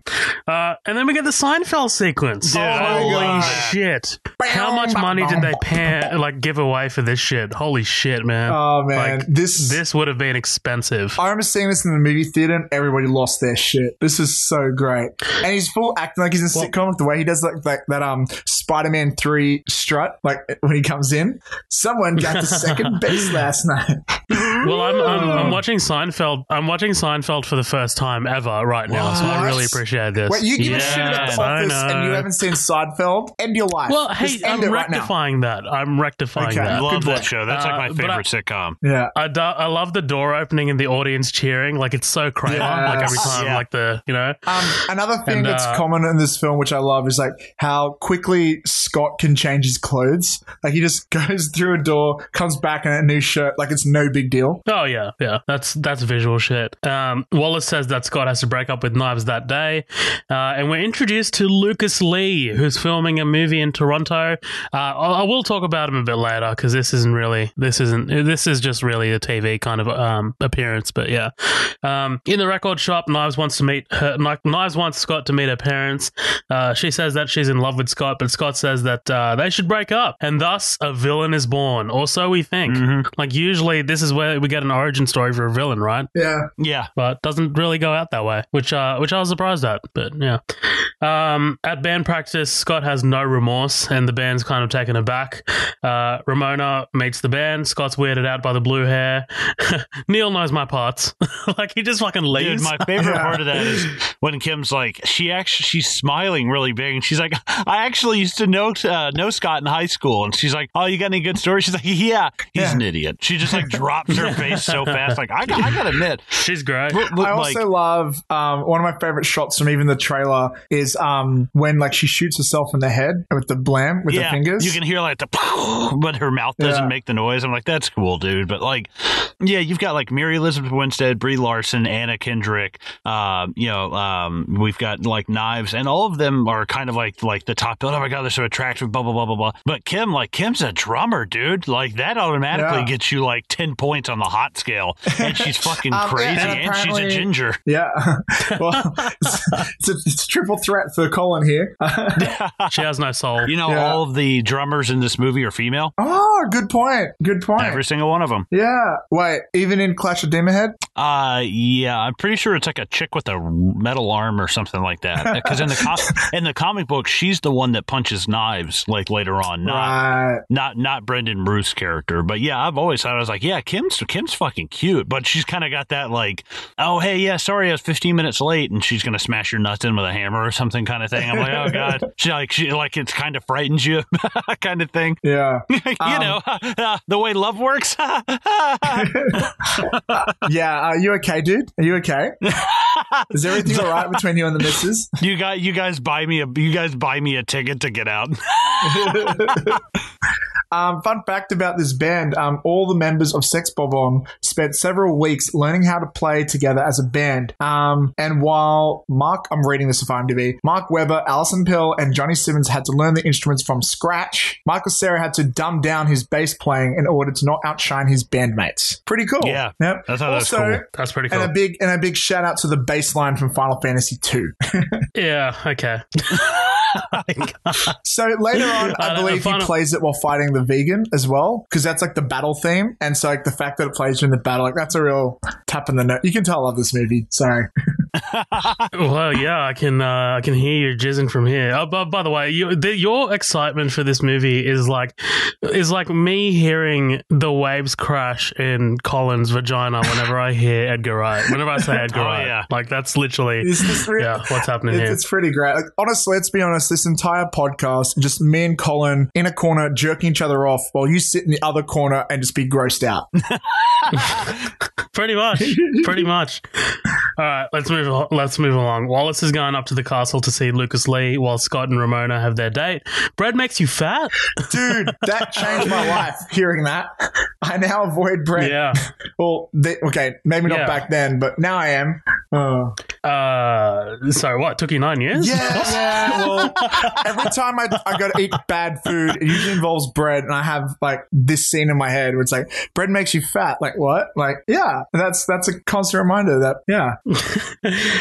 They talk about his hair. Love the narration about Scott knowing when his last haircut was. Yeah, I love the hat joke. That comes back, man. Scott starts telling Ramona about Nat. He knew her as Nat, but then suggests going for a walk. It's a bit of a sore subject for him. They walk up to the castle, and this is my favorite sequence in the film. Chris Evans as Lucas Lee, pre-Captain America. Holy shit. Wow. Fucking Wallace, I want to have his adopted babies. Dude, it's so wild, like seeing massive MCU stars like this before they became MCU stars. Like, Chris Evans probably never even knew how crazy his acting life was about to change. Yeah. Literally the next year, man. Oh, yeah. They would have filmed the first Avenger by now. They probably would have started pre-production on the Avengers, but man, like it's kind of crazy. Like Marvel were only like 2-3 films deep at this point, Probably. with Iron Man 2 coming out this same summer. Yeah. So it's crazy. It's wild how 9 years just wild. Also, don't forget, this movie also stars a Superman, Brandon, I think it's Lee, who plays the bass player. Brendan Ruth. Brendan Lee died. Yeah, sorry. Yeah, wrong Brendan. Whoa, too soon. Nah. Yeah. And he's also Ray Palmer, the Atom in Arrow and Legends of Tomorrow. So yeah. Yeah, he's got a reputation of playing superheroes. That folk. Yeah, but we're looking at the other. And Mary Elizabeth Winstead's about to be in Birds of Prey. Oh right, that's fucking cool. Yeah. The Universal music as he walks out of his trailer, awesome. So funny. I don't want to go. I don't want to go past the part. Yeah, he skateboards up and he just like the director's about to go and Chris Evans goes action. I'm like, dude, Matt, what would you do if you were directing something and one of the actors said action and it started? Well, I would fucking. Who the fuck do you think you are, dude? Pretty much, yeah. That part cracked me up. I was like, what a fucking dick, dude! Holy shit! Well, dude, we learned so much about Lucas Lee in this very short amount of time. Like it does, they do so well with the little amount of time that he's given. He's such a great character. This Did you movie, also- all the exes, most of the exes are amazing characters, I would say. Yeah, I'll Not all disagree of with you them, there. but like I'd say at least half of them. Like Lucas Lee's great. I love Matthew Patel. I think you know what? Maybe just most of those. Oh no, and I forget his name. The bass player, the vegan police guy. Those three are super iconic to me. Others are a bit forgettable. I think the girl's kind of funny, but yeah. I also don't want to go past the part. There's twos like all over his shit. Like there's a number 2 on his trailer, which because he's the second evil ex boyfriend. Nice. You're right. There's one in the nice. car as well. I'm seeing right now. They all actually are like So- numbered at some point in some ways, and Wright did that again in The World's End. You can find out what pub you're in at some point because a random pretty number cool. will pop up somewhere. And I'm like, that's so fucking Edgar Wright, dude. That's cool. Ramona starts panicking, telling Scott that she used to date him. Hey, I'm talking to you, Scott Pilgrim. The only thing keeping me and her apart is the 2 minutes it's going to take to kick your ass. I love how at first he And doesn't realize Scott he's just wants talking his to him. autograph.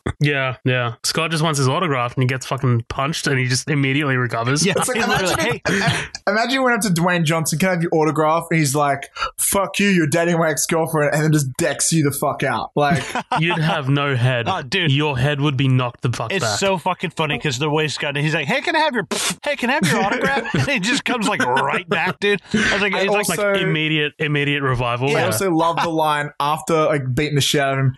Hey, how's your life? He seems nice.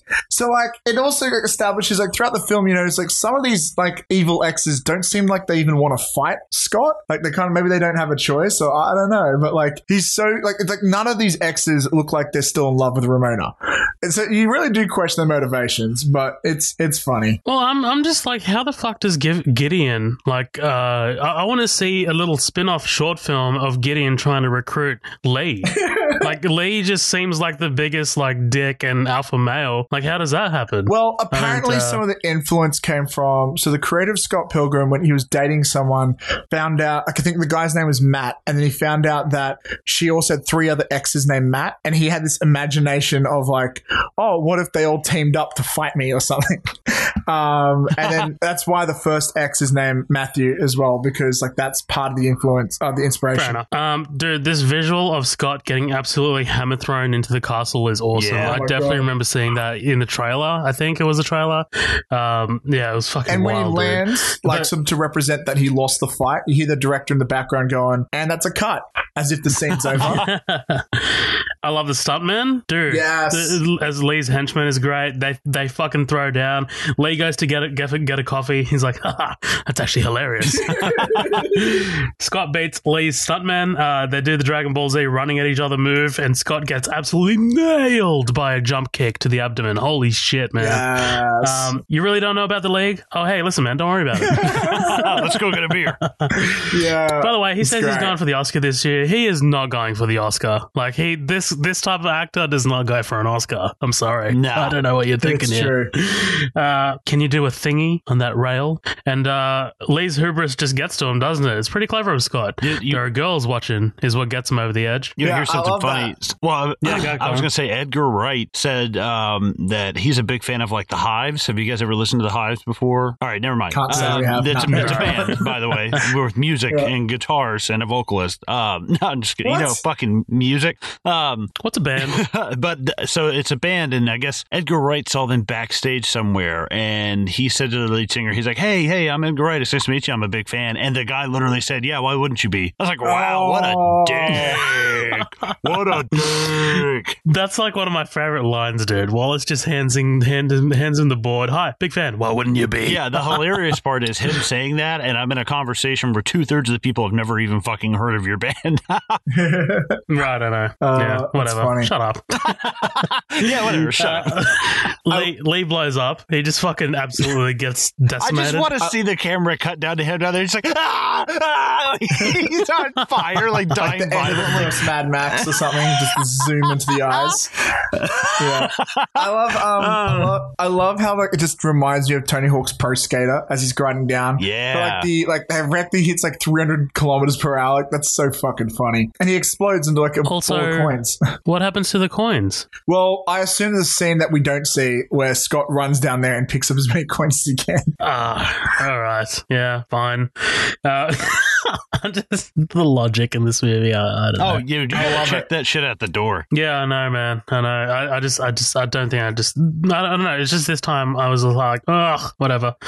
The next morning, Wallace tells Scott that if he wants something bad, he has to fight for it, which is, I guess, the point of the movie, right? Yeah. Also shows him Ramona's 7 X's that she put beneath her number, and Scott gets a call from Envy. Oh, hey, before that, I just want to put a shining light on the line, like, you got to use the L word, lesbians. It's love, Scott. And the amount of people I've seen, like, on the Instagram bios, someone's like, I'm in lesbians with, and they write their partner's name. Like, there's a few, for a 10-year-old movie, there's a few of them. Like, that is an iconic line, and it's so funny. I don't know. I never really liked that line. Even when I was younger, I was just like, oh, okay. Yeah, I think it's kind of funny.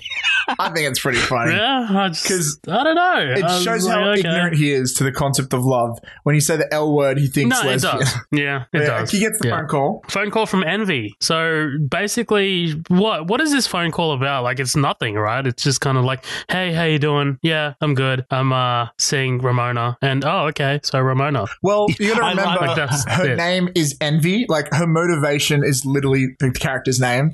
And I think this is meant to set up the character. And I think it's also like, he's being told that she's coming to town. And now he's got to like prepare himself. What is she, one of the 7 deadly sins? No, but like she's envious of Ramona.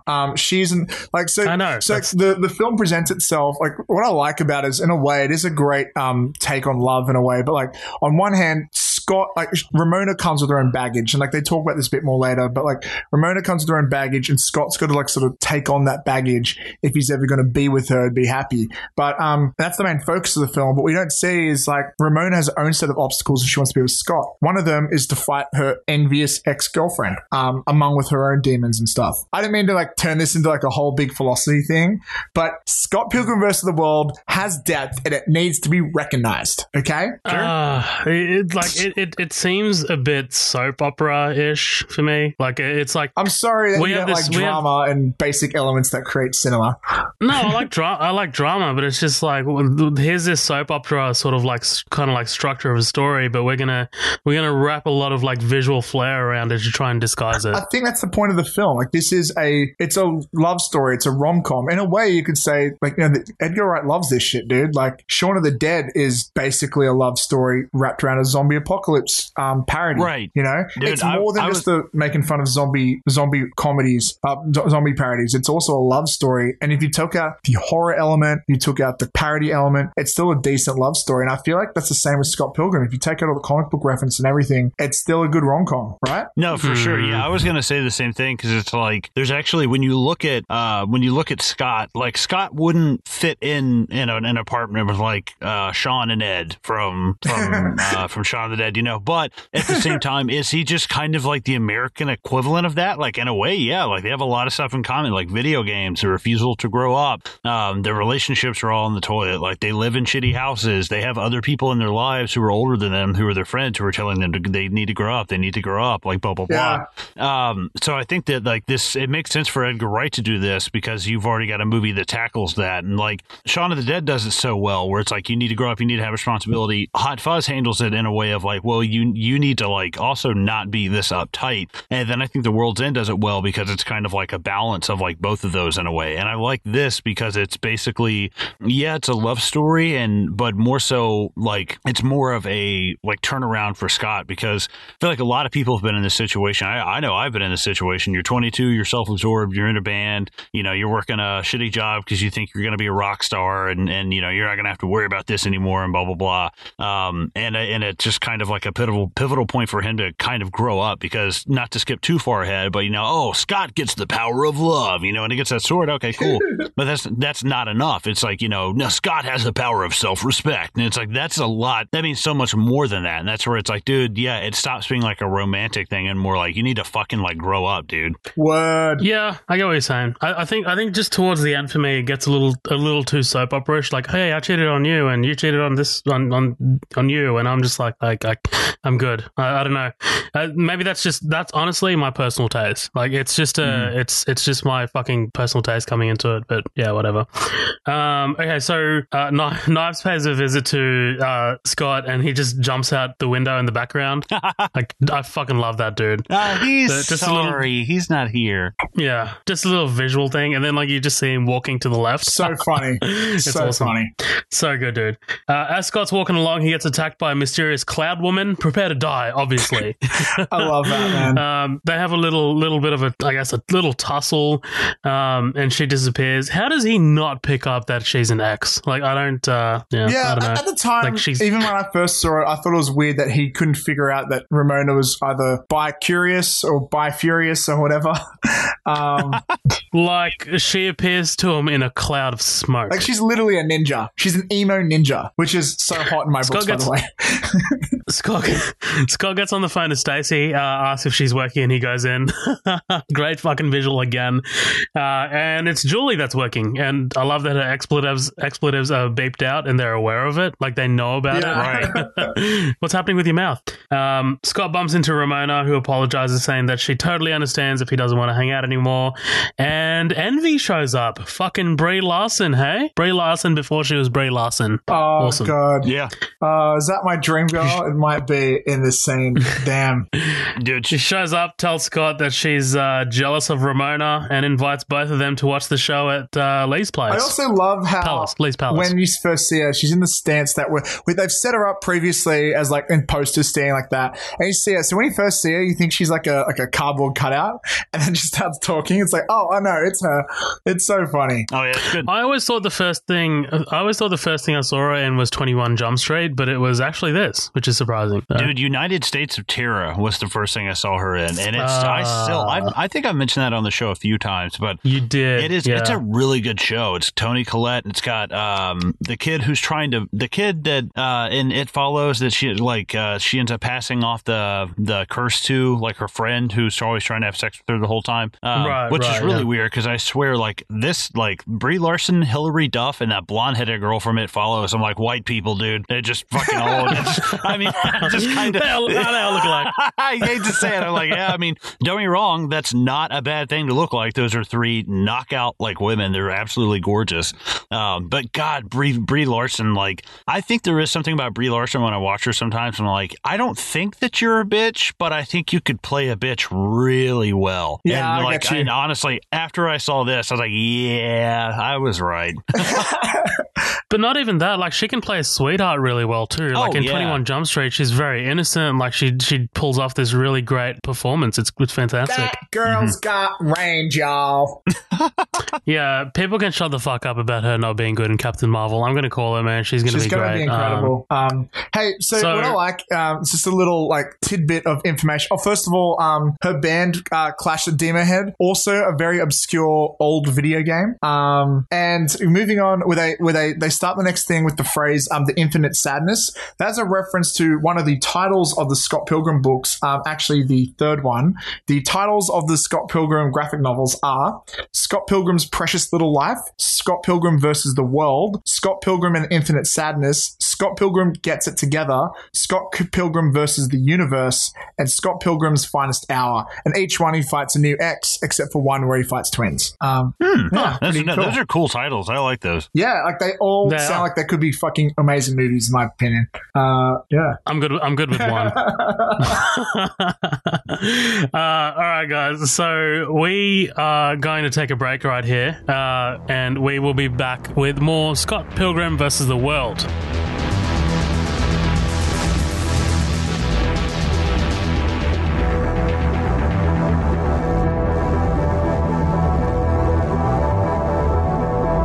Well, look who made it this far into the episode. Just while we're taking a quick break here, we've got a few things that we just wanted to put out there for any newcomers, or if you're not part of our growing community, maybe this could benefit you too. Firstly, we just want to let the newbies know about our episodes and the way Midnight Double Feature currently is structured. As you know, right now you're listening to one of our feature presentations. When we started the podcast, we basically built the show around our feature presentations. These are movies that we choose to cover and basically go through everything in the movie that's worth talking about sequentially. These episodes are generally longer, and we're definitely looking at ways to spice up our feature presentations by hopefully getting guests on. We also have our upcoming attractions episode. Typically, these come out during the week and are much more shorter than our feature presentations. These are hosted by Matt Vella and basically consist of a conversation between Matt and I about any movie news that's worth talking about, quick reviews of movies that are out of the cinema, and other hijinks. Finally, we have our special features. These are usually one-off special episodes that are mostly experimental and don't really have any specific definition. They could be a sit-down with a cast or crew member, a conversation between the hosts, or just a straight-up different thing that might not even relate to film. Before I let you get back to the episode, I just wanted to thank our listeners and supporters. We definitely couldn't have done any of this without your guys' constant support. If, for some reason, you're not a part of our growing community, head to our socials. We've got 2 pages on Facebook, Midnight Double Feature, which is our main page and has our formal announcements, and we also have the After Party, which is where we post memes, news, and teasers of what's to come on Midnight Double Feature. We're also on Instagram, which is at Midnight Double Feature, and Twitter, which is at MDF Pod. You can also send us an email if you have any grievances or would like to let us know what we're doing wrong. That's midnightdoublefeature@gmail.com. Thanks again for listening, guys. Back to the show.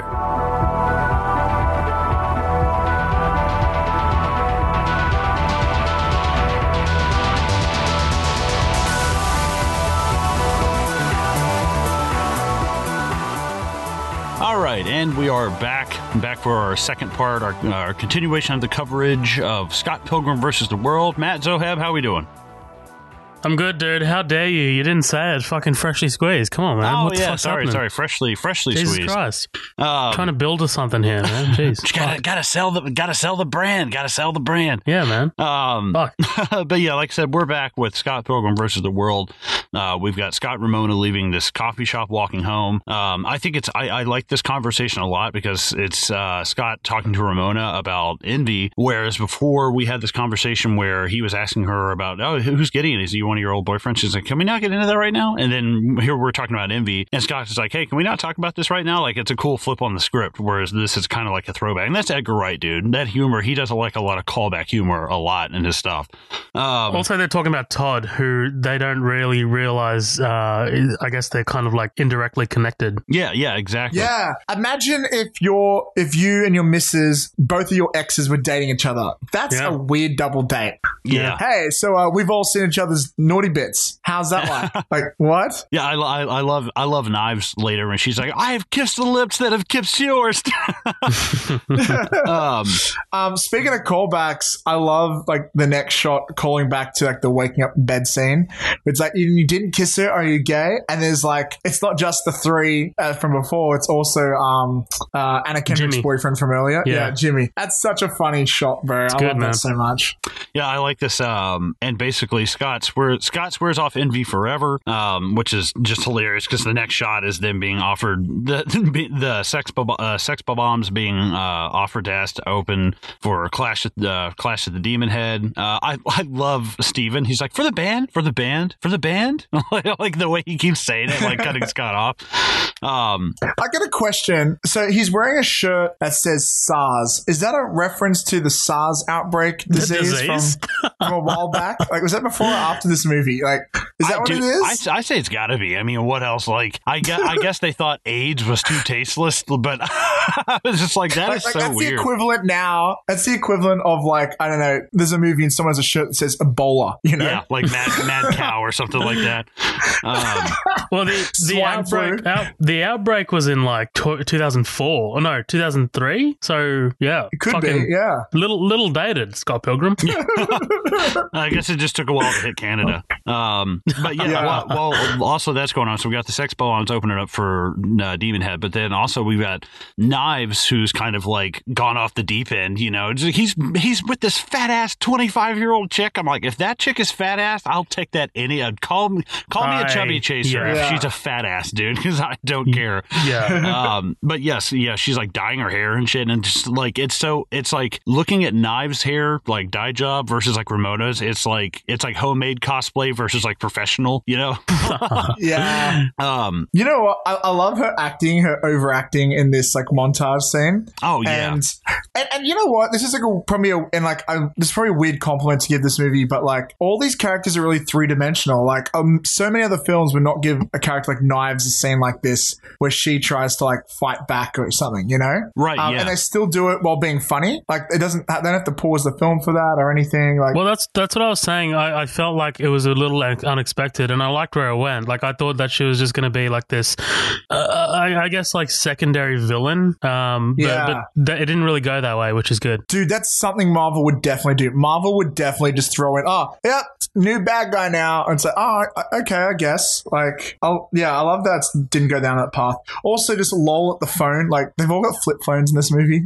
Oh yeah, well, it kind of goes on the route because then she's also establishing this thing with like young Neil to try and like get back. Like, it might not be so upfront, but she's kind of like slowly planting the seeds of like trying to stay around Scott the whole time. And I love that they come in like, whoa, like isn't that girl that Scott dated for like half a day or whatever they say? And like as they're walking, it's so realistic too. Like that's what people do, especially like younger girls. Like that's the strategies they have to win their love. You know? Oh yeah, it's that immature bullshit. It's so realistic. Like, well, especially like when they're walking out of the bathroom, she's wearing like identical clothes to Ramona. She flips her hair the same way.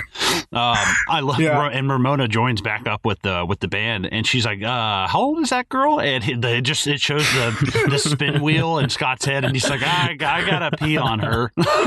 Dude, I don't want to go past Ramona's like delivery, dude. What the hell? When she sees like that is a fucking good one. When she sees Knives, she's great. Yeah, man. I just love like seeing them together. I love that shot of them in the bathroom, and like she's like a little mini Ramona, but she's got a fucking school backpack on. Right? Yeah. But yeah, basically, the sex bombs open for Demon Head at Lee's Palace. Knives. We got Knives kind of like confronting Ramona over Scott. And I love like they're just like, yeah, we are sex bombs. We have a merch table, and everyone's just like, like there's like you can hear people coughing, like barely clapping. But then we've got the Clash at Demon Head taking the stage, don't we, guys? Yeah, and they're actually pretty good. They're pretty good. I gotta say. Dude, let me tell you, this band is called Metric. They're fucking awesome. They are so good. Okay. And like I had heard these people just randomly, like a Canadian rock band that popped up randomly someday on my Spotify, and I just kind of fell down this rabbit hole with them. They're really good, but I'm pretty sure this is actually Brie Larson singing. This does not sound like the chick from Metric. She's got a great voice. Yeah, Brie Larson saying "Oh yeah" like that makes me feel things. God. Oh, dude, she's so good. Look, with the messy hair. May I hit you guys with another track? No, no, absolutely not. Not allowed. Of all tracks, it's the best track of the film, I would say. I love it. It's called Black Sheep by Metric. Here we go.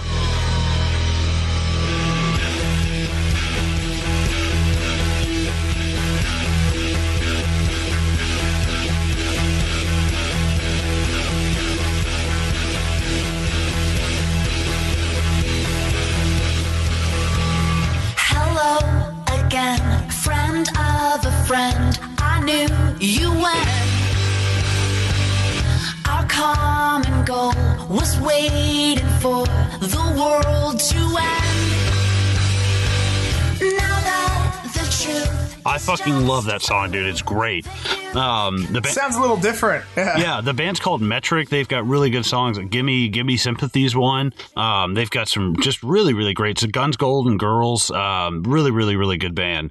But yeah, like I said, I'm pretty sure this is actually Brie Larson singing over this, and she does, that falsetto, that for you. I'm like, dude, that is so high what she's singing. Apparently, she did have some kind of failed album in the early 2000s, from what I read. I didn't actually check that out, but I was like, oh no. That's cool. Well, Dude, it's not like she's doing anything right now, so. Yeah. What else could she possibly be doing? Highest paid actress for a debut Marvel film, apparently. More than Robert Downey, more than Chadwick Boseman, by like $3 million. But yeah, dude, I love the editing this scene, like the way how it like does the anime sort of cuts between like Scott and like Ramona and the bass player and all this other stuff with the music. It's so fucking cool, man. Yeah, no, great editing. It's great, especially when they get invited back to this kind of like after party, and Knives is like, wait, so you guys know Fury? And they're like, yeah, she used to date Scott. And then Kim walks past and her face just turns to that like blank anime like kind of look. I was like, that's fucking great. And the whole time she's like, I read your blog.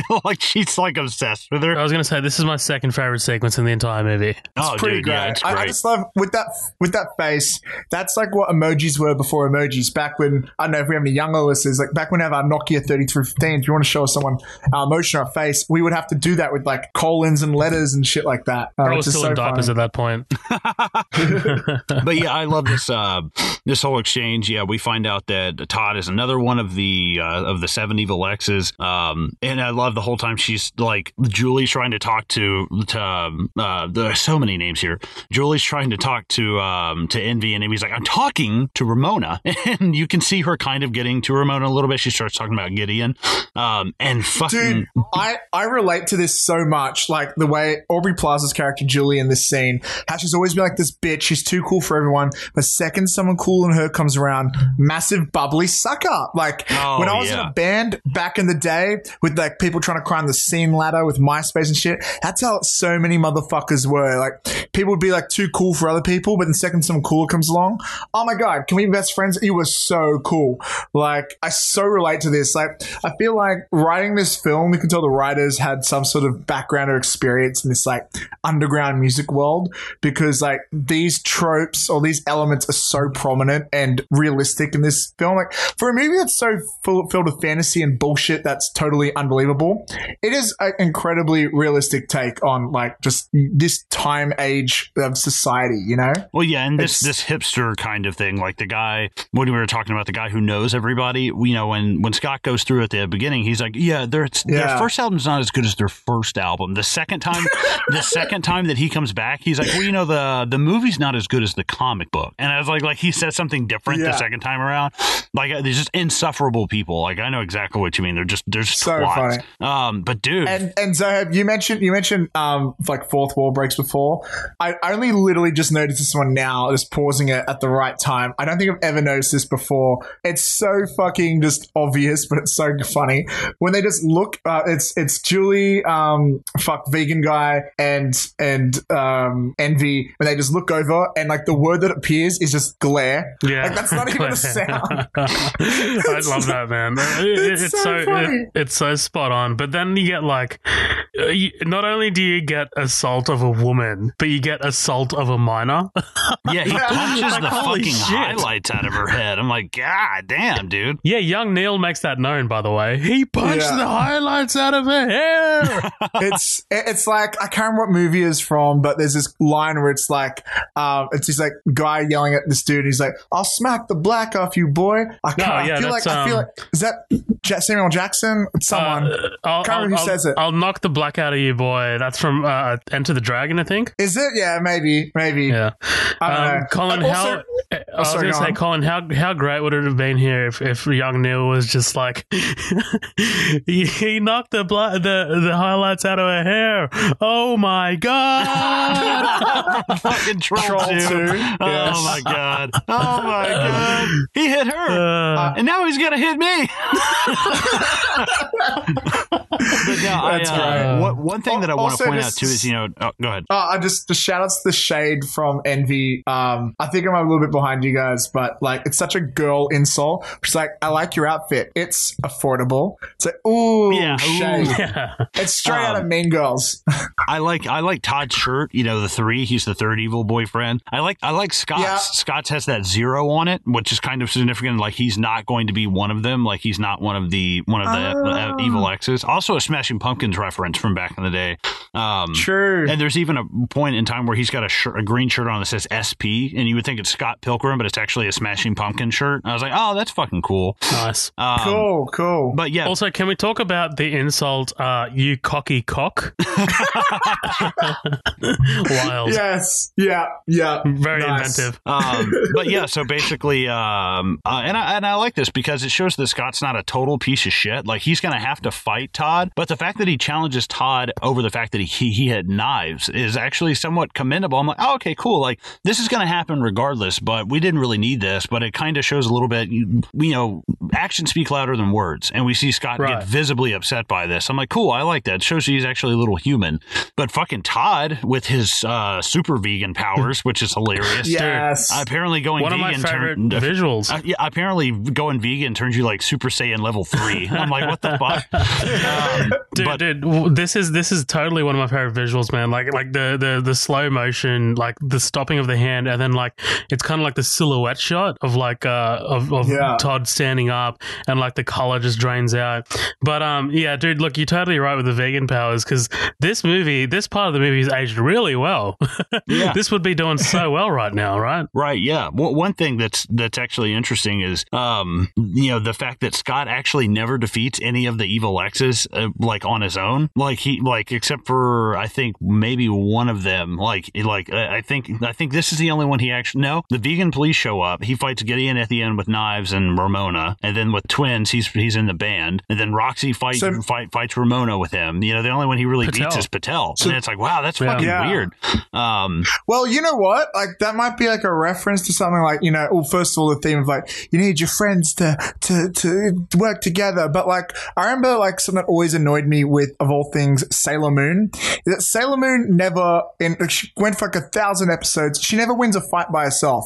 She would start a fight. Yeah, I didn't watch that for fighting. She would get a butt kick. She would run around and scream away from the enemy the whole time. And then her boyfriend, Tuxedo Mask, would show up, do all the fighting, and then she would come in for the very last hit, and then take all the credit. And as a dude, as a little boy watching this girl anime show, I'd be like, what the fuck? How come the boy never gets any credit?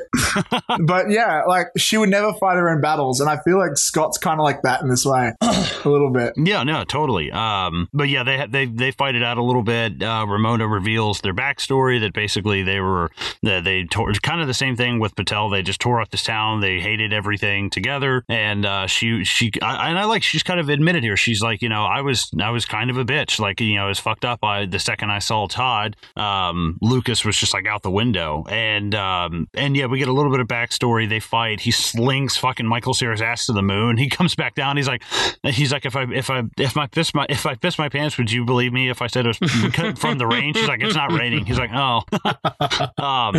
Yeah. But also that thing where she's talked about like how like she's dabbled in being a bitch, and like now like she's like trying to leave it behind her, and like later on there's like a bunch of lines that she says like about how she just likes Scott because she wants to be with a nice guy. I've been given that speech by so many girlfriends in the past. Boy. And it's like, oh, okay, oh, what's that? You used to have an ice addiction. Marry me? Oh god. But you want to be changed. I can fix you. Like, I've Colin, been there too many times. Can you get the number for Dr. Phil, please? I need that. I think maybe that's why I like this movie. I feel like I'm a bit like Scott sometimes, except I can't like fly and do superhuman powers. Yeah, he's like, I don't fuck high schoolers. Scott, also, we're going to go to Pizza for a slice. Call us when you're done. slight criticism. I never liked this cleaning lady on Monday joke. Oh yeah, it's dumb. I didn't really. I was like, it just kind of makes him look like a big dumb blonde. That's just kind of I think the whole point of it. Yeah. But I just was like, all right, whatever.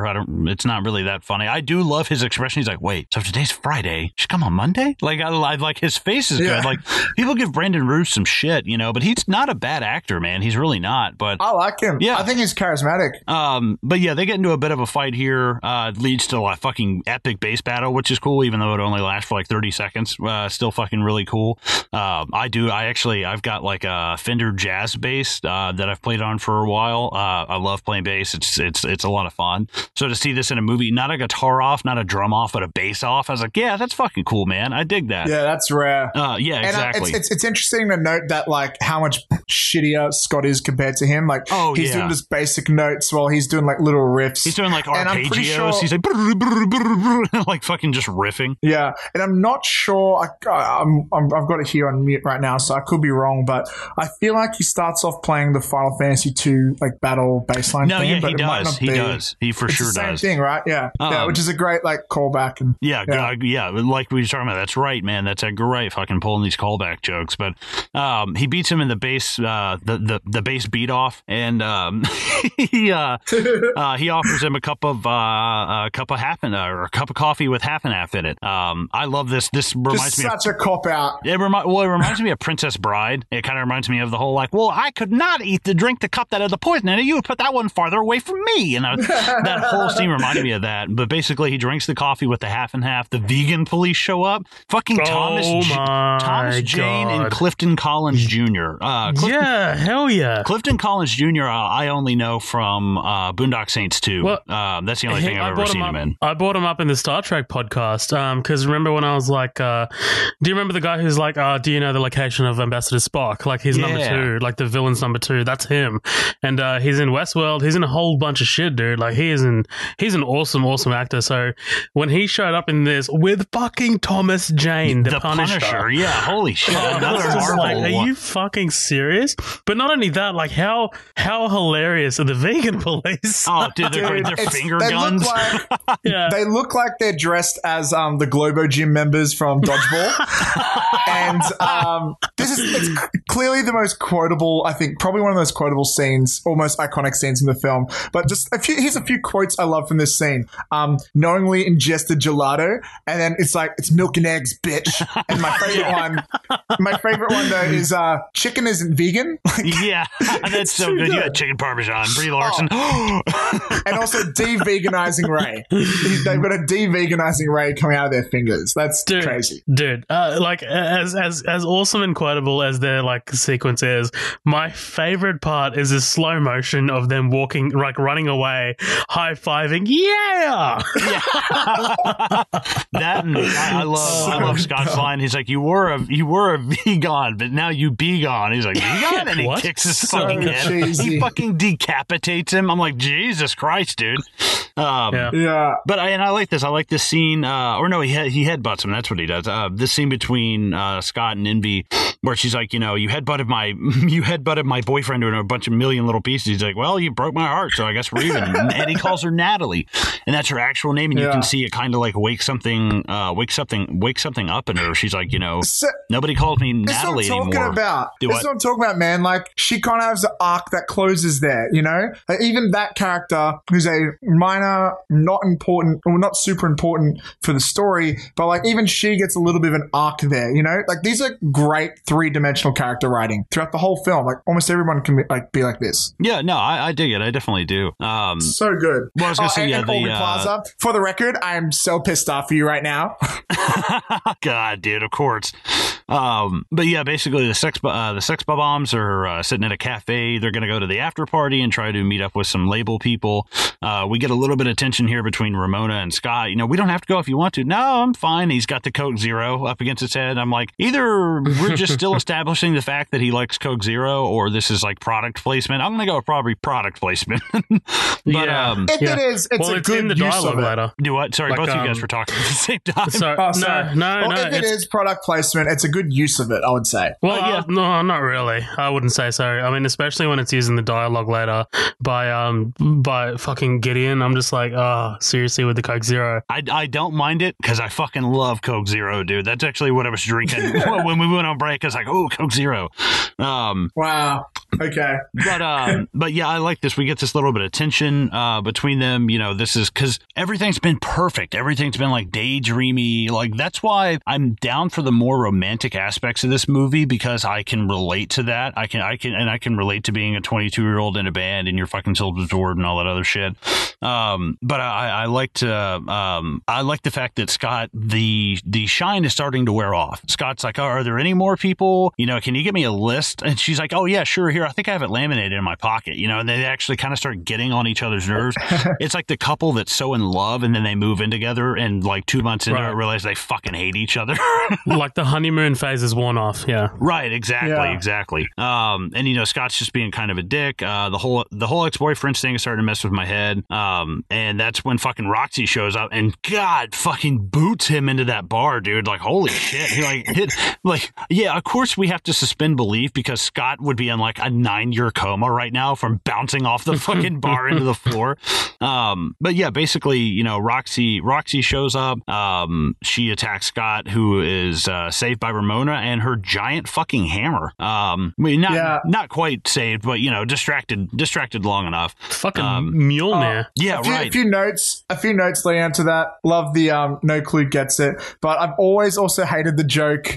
I was just bi-curious. Well, I'm a little bi-furious. It's like, oh, it's so goddamn cheesy, man. Right. But I love the hammer. It reminds me like Shao Kahn in Mortal Kombat. The way it's so gigantic that she can just pull it out of her fucking tiny little purse. I'm gonna be honest. I don't love the way I like this. I don't have any personal problems with this scene, but I just don't love it. I mean, it's okay Same. Choreography, but like I think Edgar Wright's best when he's staying away from some CGI, and I think this is some of the more like heavy CGI parts of this, because we have this like fluid motion of like this belt whip thing that she's got going on, and I just don't really dig it. And then like I can suspend belief. I get it. You know, we see people pulling swords out of their chests and shit, and like I can suspend belief, but this part I just never really. I was like, maybe this is where it starts to get a little repetitive with fighting people every single time, and I think that as these fighting scenes go on, they need to get like a little bit shorter and shorter. Like like we literally just came from one of these fights. Like we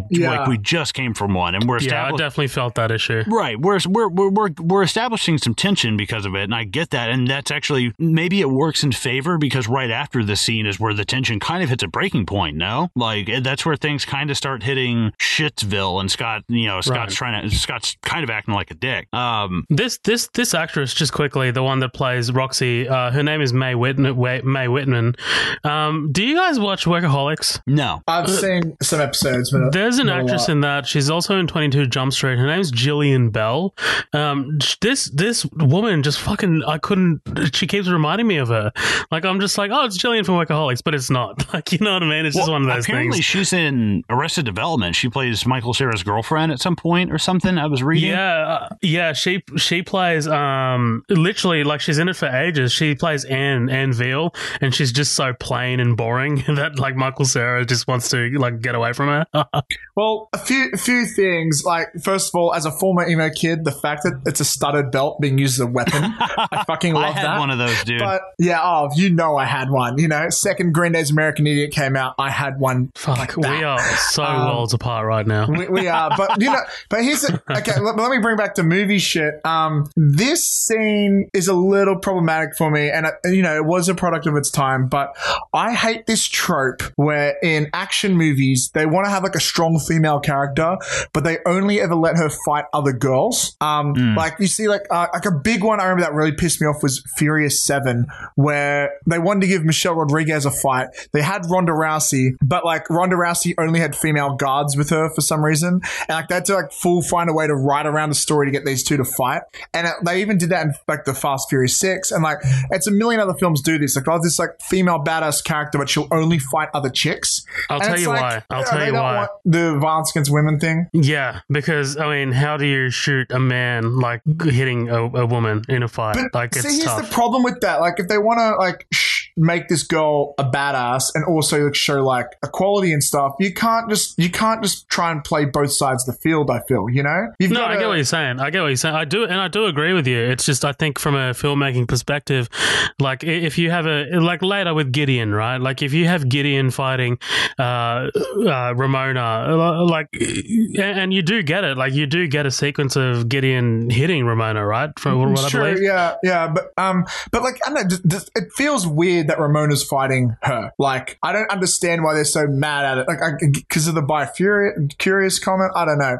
Because she didn't eat her pussy well, obviously. I guess so. But the whole gag of like her making Scott fight her like a puppet. Like, I've seen that joke done in I think at least 2 Jackie Chan films. Like, it's been done before.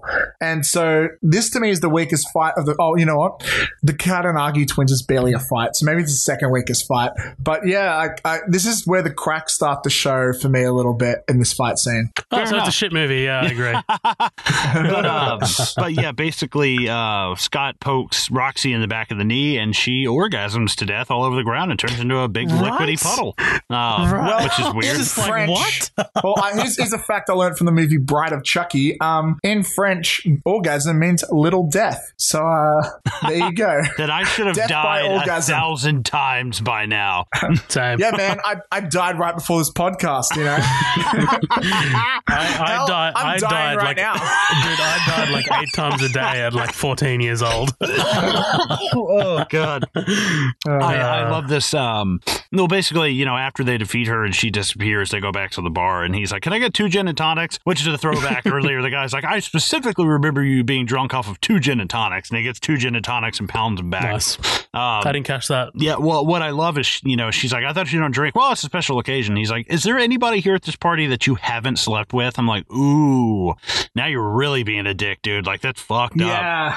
Because it's the only. Well, you know what? Like, he was provoked to get there, but it's like, dude, that's like a line you don't use. Right, Like, especially at because this she point, just saved your ass, I dude. didn't. Right, exactly. And at this point, I really didn't like fucking Scott as a character anyway. So for me, it was just like, oh, all right, fuck you then. Like, but you know at what the I mean? same time, like, I totally get you, but at the same time, it's like, this is why I like the film's romantic elements, because it's so believable. No one's perfect. People are flawed. They make these mistakes. And like, this feels like a real fight, even though it came from like this insane fantasy place. The dialogue is just so fucking well written here, you know? No, I think so too. I like the dialogue, and they aren't perfect characters, and it makes sense to me. And he's starting to get frustrated. You know, he's 22 years old. He's going to say some stupid shit like he doesn't mean. But what I really like is you know, like as this whole conversation's like starting to fall apart, she literally just says, "You're just another evil ex waiting to happen." I'm like, ooh, like, that fucking I love that burns, line. and you can tell it resonates with them and hits him really hard. That's the equivalent of like going to your girlfriend, like, "You're just like your mother." Oh, terrible idea. I love Ramona comes back and gives him the list, and it's actually fucking laminated. Like she was like, "Oh, we only laminated for you," blah blah. And literally, you know, she sees that I'm going to butcher this too. What is it, Katanage twins? I think is the. I think so. Yeah. And the sheet says for both of them, Japanese, perfect, handsome. And then if you go through it, it's so funny. It's like hair's bleached, and then it's like same face, and then brackets tricky. Well, what I love is apparently these guys barely spoke any English. Like Edgar Wright said, it was just a real pain in the ass, like having to like do like crude movements and gestures, like trying to get them to like figure out like their movements and stuff. The hilarious part is that he said they're apparently semi-famous like presenters on some television show in Japan, and they had actually met them years prior when they were doing promos for Hot Fuzz. And I was like, oh, okay, cool. So I guess maybe he met them and thought that they would be good in the movie, but didn't realize they didn't speak a lick of English. That's funny. But yeah, Scott and the band, they suit up to play the next battle of bands, which coincidentally ends up being the same twins who are Ramona's evil exes, number 6 and 7. Scott taps into his anger and makes it a point to destroy them. At the show, however, Sex Bombs are surprised to see that both bands will be playing at the same time in the Amp versus Amp battle. As the show begins, Scott is distracted by Gideon, who watches him from the crowd, and after a brief flare from the twins, Scott takes charge and pumps the band into a frenzy. I love this whole thing. I love, you know, he's basically like Steven tries to leave, and he's just slapping him in the face. He's like, "I put aside my bullshit." He's like starting to freak him out a little bit. This was this was my favorite. First of all, sorry, go ahead. Oh, go on. Well, I say, no. God damn it, go. Fuck. I just want to emphasize how like battle of bands is a real thing, but Amp versus Amp fucking is not. Right. As much as it is goddamn cool that they have all these amps behind these DJs, like that is so unrealistic. Like you wouldn't be able to hear any piece of music that's happening. Well, yeah, it's like, what is this, fucking like Yu-Gi-Oh or Beyblade or like Pokemon? Like I don't, you can't go. Maybe. You can't go verses in this kind of shit. Like for one thing, look at the stacks they have behind them, and then the little bitty amps like Sex Bombs. I was like, dude, there's no way. Like they could be So plugged into money. fucking like the house speakers, and there's no way it's going to outdo those huge stacks that they have. I guarantee you, the entire city of Toronto has no power because of this entire fucking setup, dude. It's like oh, so the actual battle is between the roadies who have to plug in all these amps and get the power to work. I want to give you a quick little story about just how at this age I might have found this believable, because around the same age I remember I went to a concert and like it was two bands that came out to Australia, Yellowcard and Sum 41. At the time I thought these were the two biggest punk bands in the world. They weren't. And Sum 41 clearly way more bigger than Yellowcard. But some of the band members came out and I spoke to the drummer at the time of Yellowcard. I'm like, oh, on the flyer, your names are actually like next to each other. So who's headlining and who's the support? And this guy looks at me, stoned out of his mind, by the way, and just looks at me, well, actually, dude, we're both going to go up. There's actually two separate stages on both sides of the venue. They're going to go up there and we're going to go the other, and then we're just going to both play our sets at the same time. I didn't realize he was describing to me the exact same fucking scene from Scott Pilgrim, I think. He's I was just like, fucking wow. with you. And then my stupid ass went around, told like 30 people, so this is what's going to happen. And this other fucking dumb, like 14-year-olds believed me. And then when Yellowcard went on first and not Sum 41, I'm like, oh, he was fucking with me. And I just got, and of course he was fucking with me. Like, May I? So maybe this is possible. May I hit you guys with another track? Hit me. Lay it on me.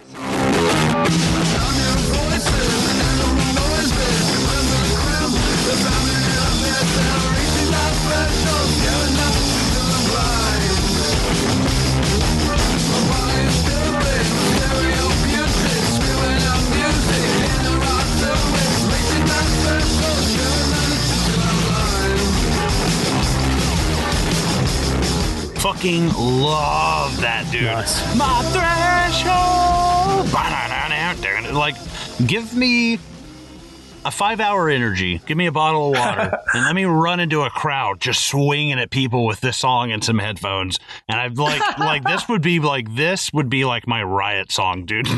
Like, really? Do you guys remember a show that came out with Dennis Leary in the early 2000s called Rescue Me, where he was the fireman? Do you guys yes, actually. Okay, But I cool. never saw it. I didn't either, but the theme song for that show is by a band called the Von Bondies. It's that On Another Day, Come On, Come On. It's a fucking awesome song. But I highly suggest anybody listening to this, if you're a fan of this type of soundtrack, check out an album called Pawn Shop Heart by the Von Bondies, and it's very like Black Keys, White Stripes, like kind of thing, but they only did like 1 or 2 albums and that was it. But it's a fucking good like Detroit blues garage rock like kind of album, and I like that kind of music a lot, that stripped down kind of sound, which is really fucking cool. But again, this is Beck doing a lot of the music for this, that they've been writing a lot of these, which is perfect because that's why the songs are so fucking short. They're like 1:47, you know. But yeah, I love this. I love this whole thing of them like getting pumped up to fight. The twins send out the wave and like destroy their whole light setup and shit. So yeah, the Sex Bombs rip into that song's called Threshold that we were just listening to. But they are So anime. Do what? So anime. Oh, like dude, when they start yeah. fighting, man. Like I love Kim's look on her face as she's drumming and death staring at the same time. And actually, it's slightly like, God, you're attractive. And like they create these CGI monsters. It's basically King Kong versus King Ghidorah. It's fucking insane, Right. And but what I don't like about that, it sort of implies that like the harder you strum, the better the song is, which is totally not how music works. But I also love just the Kanagi twins, the way they like move in sync. It's almost like they're Power Rangers powering the Megazord. Oh, dude, yeah. It's so great. What kills me, yeah, so basically they cut into that song Threshold, but they were quickly shut down by the twins' holographic fucking Harry Potter Patronus of Double Dragons, which, by the way, Double Dragon, great movie back in the day, probably not anymore. Oh. And such a... Can we please cover that, please? Oh, dude, I would love to do Double Dragon I'm with you. so down. I'm right there with you. My God, I would rent that all the time. A little shitty rental video store that I grew up going to called Unlimited Video, and it always smelled like... I used to You know rent who it all wrote the that time, story? man. Who? You know who wrote that movie? Paul Dini. Whoa, from Batman? animated series? Whoa. Yeah. Dude, I fucking Yeah. loved that as a kid. And it was a fun game too. They had some for the like Super NES or something like that. I love it. But yeah, after a brief moment of defeat, it is revealed that Ramona's final ex, Gideon, is G-Man, the sought-after recording producer mentioned earlier. Dun, dun, dun. The plot thickens. This reinvigorates Scott, who gets back into overdrive along with his bandmates, summons a huge holographic gorilla to destroy the double dragons and the twins. Scott earns another life credit just as he sees Ramona leaving with Gideon, and he chases after them. I love this, dude. I can't. I fucking just have that stuck in my head so bad. I just like before I moved past it, I just wanted to look one more time at it as I moved away. But yeah, as he's leaving, he chases him out there. But he stopped when he sees Knives in the crowd. She's like, "Hey, I came to see your show," and he's just like, "Yeah, I have to," and then just walks away. Like he just leaves like mid sentence. Like, God, can't even give this poor girl the time of day. What a dick, man. That's what I'm saying. I don't know about Scott as a character, you know? See, he knows in that moment that you can tell that he wants to say something, but doesn't know what or how. So he's still on his journey to get there. But well, I think the most unrealistic thing, besides the holographic Patronuses and like the Zack Snyder level of power all these people have, is the fact that Michael Cera could pull down Mary Elizabeth Winstead, Brie Larson, and Kim and all these different girls. I'm like, nah, no fucking way. Like, no fucking way. That's like the most unrealistic thing. Dude, Anna Kendrick, I'm so glad they cast Anna Kendrick as his sister. Because I'm just like, if we need to add another fucking beautiful woman into his lineup, I'm just like, are you serious? Dude, yeah, it's fucking ridiculous. Jason Schwartzman as Gideon. Yeah. I like him, man. Yeah, he's good. He's good, man. He is also not the actor that I was thinking that would play Gideon. Like, he's not a massive, well-known, like, he is a Wes Anderson, actor, but he's not massive, you know what I mean? Right. And I think that he plays that kind of, I was reading something about how he wanted to play the character, and he was like, I didn't want to come across as just like the typical archetype two-dimensional villain. He's like, Gideon is a guy that if none of this stuff was going on with Scott, they would be friends. He's like, they would be cool together. And he tries to be cool, and he tries to iron that out, but he's just a fucking douche nozzle in the fucking process. He's smug as fuck. Insufferable, dude. Oh my God. But I love this conversation with them out there. Basically, Ramona's like, I'm sorry, we're gonna have to split up. He's basically got this kind of hold on me. We'll talk about that more later. And Scott earns that life up credit after he beats the twins. Scott confronts Ramona and attempts to tell her he's in love. I'm in lesbians with you. I like it, dude. Yeah. I fucking think it's funny. So it's funny, but it's also like from a screenwriting perspective, it's good. He's trying to overcome, he thinks, what his problem is, but he hasn't, which he has to do later on when actually come out with the real L word. It reminds me of the part in Dumb and Dumber when I have the same love as a young schoolboy, and then when he goes to say it, he's like, I want to make love to a young schoolboy. He just like spits it out totally wrong. Ramona devastates Scott by explaining they have to break up because of Gideon's control over her. However, Gideon offers Sex Bob-ombs a contract, which Scott refuses, and he is quickly replaced with young Neil.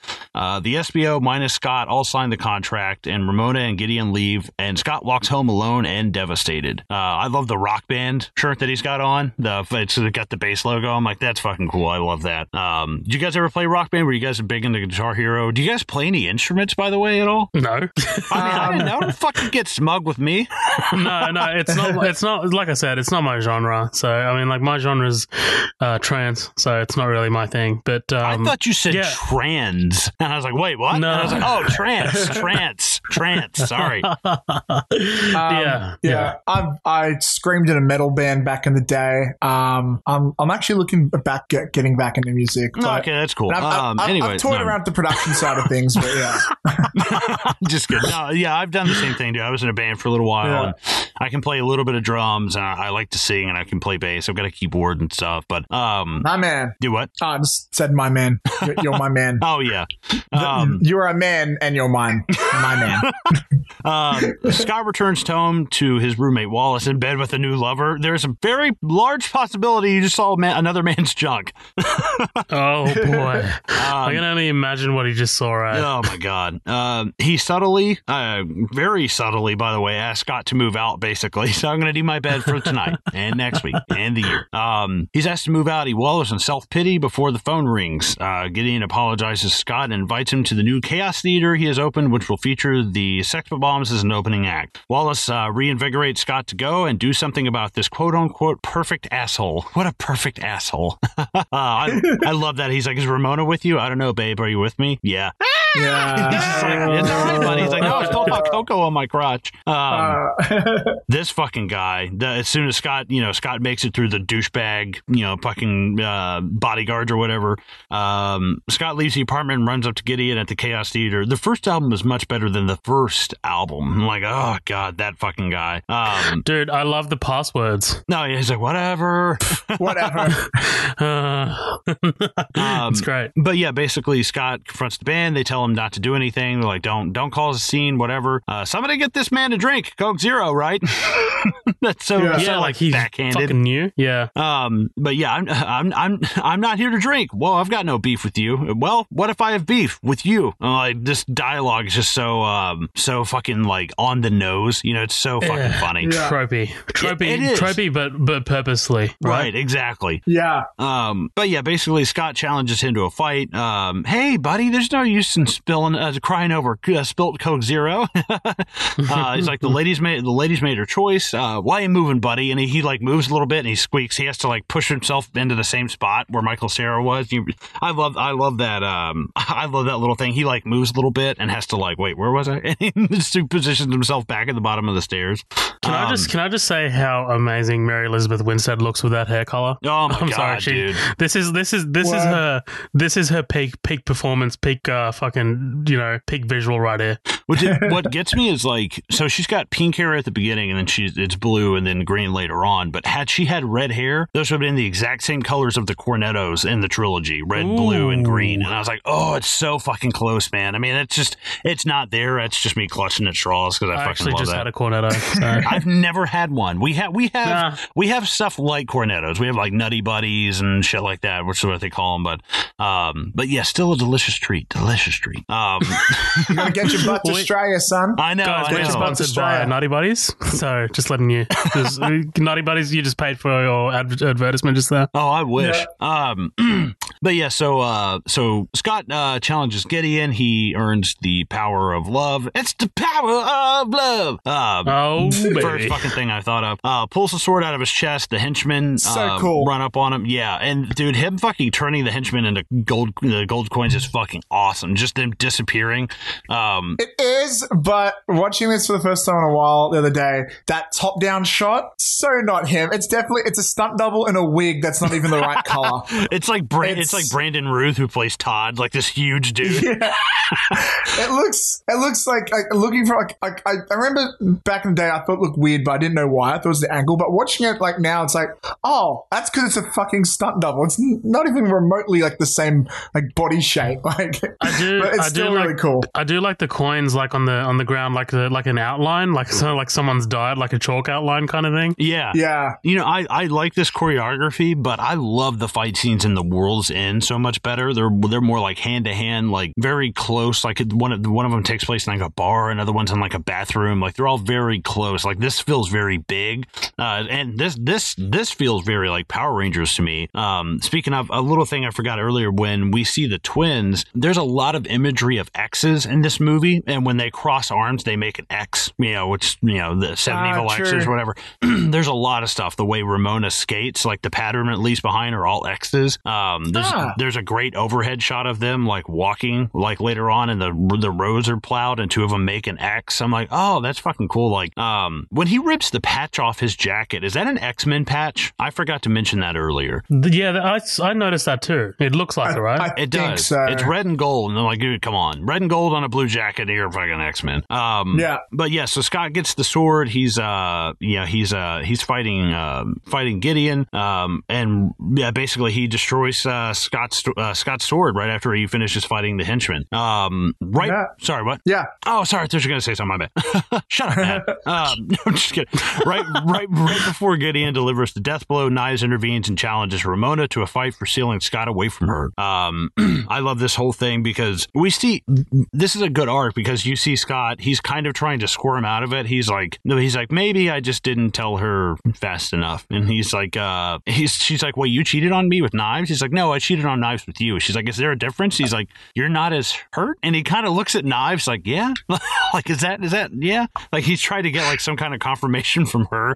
I love the, yeah. Also, note that her name's Knives and she's basically fighting with giant knives. Yeah, for sure. Yeah. I've always wondered, like, Knives Chow, that's such an odd name. Yeah, well, I guess, yeah, I don't know. Also, just a little small thing. There's the only joke in this film, I think, doesn't really work now because of this politically correct culture. Gideon calls her Kung Pao chicken. Dude, yeah, I was like, ooh. Yeah, It's so that's racist. cringy. That's It's racist. fucking cringy. It's like, oh, you like call her a little girl, call her immature, do whatever you want. Don't call her Kung Pao chicken, dude. That's not okay. That's like as soon That as hurt her she feelings. as soon as she lands on the set, he just goes Oh, dude, wow. you fucking piece of He shit. may as well. He may as I know well. she man. shows up and he's like, no. The cleaning day is Monday. Like he starts talking to her like that. I'm like, you're such a dick, dude. I can see that character doing that. Ramona's flashback of Gideon is that he was a fucking former Nazi. Oh god. Wow. Oh my god. Yeah, he used to have a different patch on there. So, Ooh. so a shot I fucking love, and there's a million shots we haven't mentioned that I love in this film, but one that's just great is when she points to Ramona and does that little like Looney Tunes like black circle around the her. spotlight. It zooms in. So great, man. Such a great use of that. Yeah, it's really, really, really well done. But yeah, basically they, Ramona and Knives are fighting while Gideon, I love Gideon. He's like, wow, that's really interesting. Tries to like sucker punch him. Gideon and Scott, they battle hand to hand as Ramona defends herself from Knives' attack. Scott dispatches Gideon. Dude, awesome kick. He like kicks him and fucking like looks like it would be a back-breaking move. Like kicks him and flips his back into that thing and he keeps flipping. I'm like, Game ooh, breaker. that's fucking hard to watch. It fucking banes his ass. But Scott dispatches Gideon and admits to Knives that he wasn't completely honest about the relationship that we just kind of like covered. However, Gideon returns and impales Scott with his sword. Whew, ouch. That's a fucking, because at first you're like, oh fuck, like I wasn't expecting that, like what's gonna happen? And then like part of me, I think even the first time I was like, oh yeah, he got like a level up. I remember that. Like it's like It's such a video game death too, which is great. oh yeah, I love it, dude. It's really interesting. But yeah, he impales Scott, and Scott slips into darkness and awakens in the desert. Awakens in the desert with Ramona standing over him and apologizing. She finally reveals the truth to Scott about why she can't get away from Gideon, and Ramona asks Scott if she's the one that she should. Ramona asks Scott if she's the one he should have been fighting for all along. We also see that Gideon is literally controlling her with that. Yeah, have you seen the amount of Triforce shit that Gideon has? Like the green, it's a green Triforce on the back of her neck. He has like on one of his ties, he has like a green like lapel or like a button. Yeah. Even the logo is like the same thing. Like when Scott is leaving that door shutting behind him later on after this fight, it's like 3 G's in like inside of a triangle. It looks very much so like the Triforce from Legend of Zelda. Yeah. Hey, with this scene, man, I just want to point out my biggest problem with this film. Do it. I absolutely hate the fact that Gideon was controlling her. I wish it was more like she did that under her own will, because it kind of, to me, kills the point of fighting for her, you know? Because now he's just trying to rescue her rather like a captured princess or something, rather than like he's fighting for her love, you know? Like, doesn't that feel weird to you? Like, it's not a weird, I feel like it's a weird plot element, right? Am I alone here? I want to save it for the end. Yes and no. Yes, I agree, and no, I disagree a little bit, but I'll save my explanation for that more towards the end. What about you, you, Zoheb? Well, I feel like that she wouldn't go to him willingly. Like she wouldn't be here willingly. Like from everything that we've set up with Ramona, I don't think that the Ramona character would be with Gideon so willingly after seeing Scott fight for her so hard. That's a good point. I guess. Yeah. Yeah, I mean, but I do agree. Like I did roll my eyes at the fucking gadget. I was just like, oh, like, are we doing this? But at this point, like, I was just kind of like pretty like, I was a little turned off because I think this fight goes on for a little too long. Yeah, I can see that. It's a fair point. I do like. Well, I'll tell you what. I'll save it for the end of this. How like I personally think this movie should have ended, but we'll get into that. Dictates. Yeah. I love. They're kind of Scott when Knives intervenes this time. The second time, once he shows back up, he gets the sword of self-respect. He goes to battle Gideon again. He dispatches these henchmen again, and whenever Knives shows up, he's just flat out honest. He's like, I cheated on you, both of you, and he's like, I'm sorry, and he apologizes to Kim. This is kind of like. Can I ask you guys? Yeah. Sorry, I don't mean to interrupt, but this is a point. Again, is this? It's funny. Like once it deviates from the comics, it starts to fall apart a bit for me. And you know how much I love this film, but like I can nitpick as much as I want. How is he gets? What's the part that shows that he has self-respect? Because his girlfriend is being mind controlled. Like what? What earns him that sword? I think the only thing that can is like that conversation with Ramona, and it's very short. There should have been maybe a line or two more, but basically he's like, I'm going back. I'm going to finish something that I started. Because I think Scott is the type of guy that's probably started 1,000 things and never finished them. And maybe they need to do a better job of establishing that as his character. I get it; he's kind of like a deadbeat, kind of thing. But at the same time, if they'd established this guy as like, I don't even care if she comes for me or not, but you're an obstacle, and like I said, I was coming here to beat your ass, and I'm going to fucking beat your ass because you've set these 7 evil X's upon me. Let's not forget Gideon's the one who sets all this up. So it's like you're the one you've sent these people after me. So like, no, fuck you. Like I could just leave and you would leave me alone. But I don't even care if she goes with me after this because I'm just gonna kick your ass just to kick your ass because I need to have some kind of like self-respect and stand up for myself. That's what I take away from it. Do you think it's like the fact that like he wants to protect his girlfriend, that's a self-respect thing?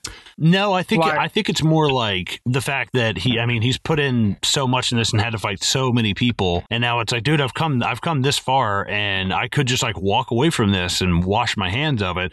But the fact that you've caused all this trouble for me, it's like, no, I respect myself more than that than to let you walk away with like my time and my energy and trying to fucking kill me, like sending people after me to fucking kill me this whole time. That's just me though. Like I'm not going to tell Edgar Wright how to do his job because clearly he's one of the greatest filmmakers of all time. But like if I was in the room writing the script, I would say he gets the sort of self-respect after earning up to his mistakes, because there's the scene right after it and he starts going like, no, Knives, I hurt you, I cheated on both of you, I'm the piece of shit, and he's like owning up to it. He finally gets there. Like that's when he should earn the sword, right? Yeah, no, like, I agree with that. That makes a lot of sense. I feel like I agree, man. Maybe he borrowed it in advance with an IOU or something. Like I don't know, but like wow. I feel like maybe he should have had that conversation. Then he gets the sword. Then he beats Gideon. I feel like that would be better earned. Yeah, I mean, I agree with that. That makes sense. Zoheb, I don't care what you have to say. But no, I'm just saying I agree. Really, okay, it did feel a bit like what is the self-respect element here? Right. Well, yeah, as they're battling, Knives gets knocked off to the edge. Scott's fighting Gideon on his own. And right when it just kind of seems like all hope is lost, there comes Ramona, and she kind of distracts Gideon with her affections, really. And I love, she's like, yeah, still my girl, and fucking knees him in the balls, and he's like, yep, let's be girls. And he tries to give her the old staircase abortion. Man, wow, that is not the way to go. Not the way to go. That's one way to do it. Jesus Christ, dude. Because that's one thing. I think that's what looking at Scott. It's like, well, why won't Scott hit girls? It's like, well, apparently, because literally, it's bad. bad as she's like getting kicked down the fucking steps. I was like, Jesus. I love how obvious and in the face they make it with stuff like that. Right. I love that kind of. You guys are right. It's like the Adam West Batman, but like good. You know, like that kind of poo poo like kind of thing. Yeah.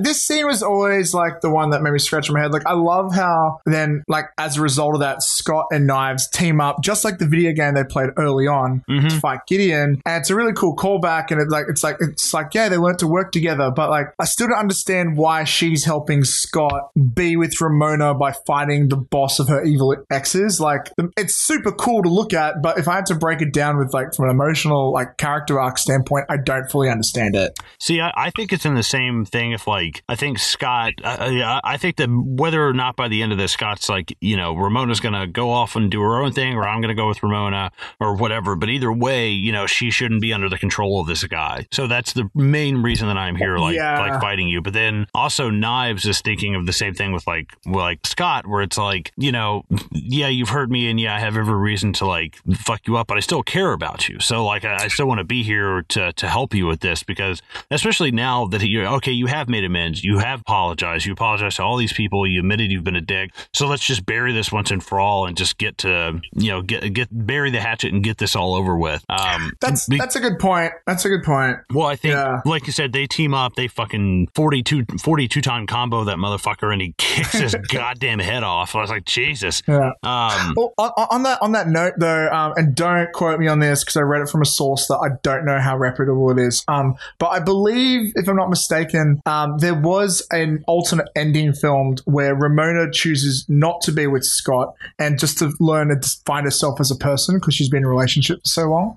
So maybe, I don't know, this something ties into that. I don't know. No, for sure. I definitely, I want to touch on that when we get to this end. But basically, so they defeat Gideon. They're, they finally like start to celebrate, and then Nega Scott shows up, which I didn't think it said Nega whenever it first popped up. And I was like, whoa. And I looked up and I was like, oh, E. It's got an E in there. An E. I was like, okay, Jesus. It's like negative. Yeah, right, exactly. I was like, ooh, I don't know about that. That escalated quickly. Yeah.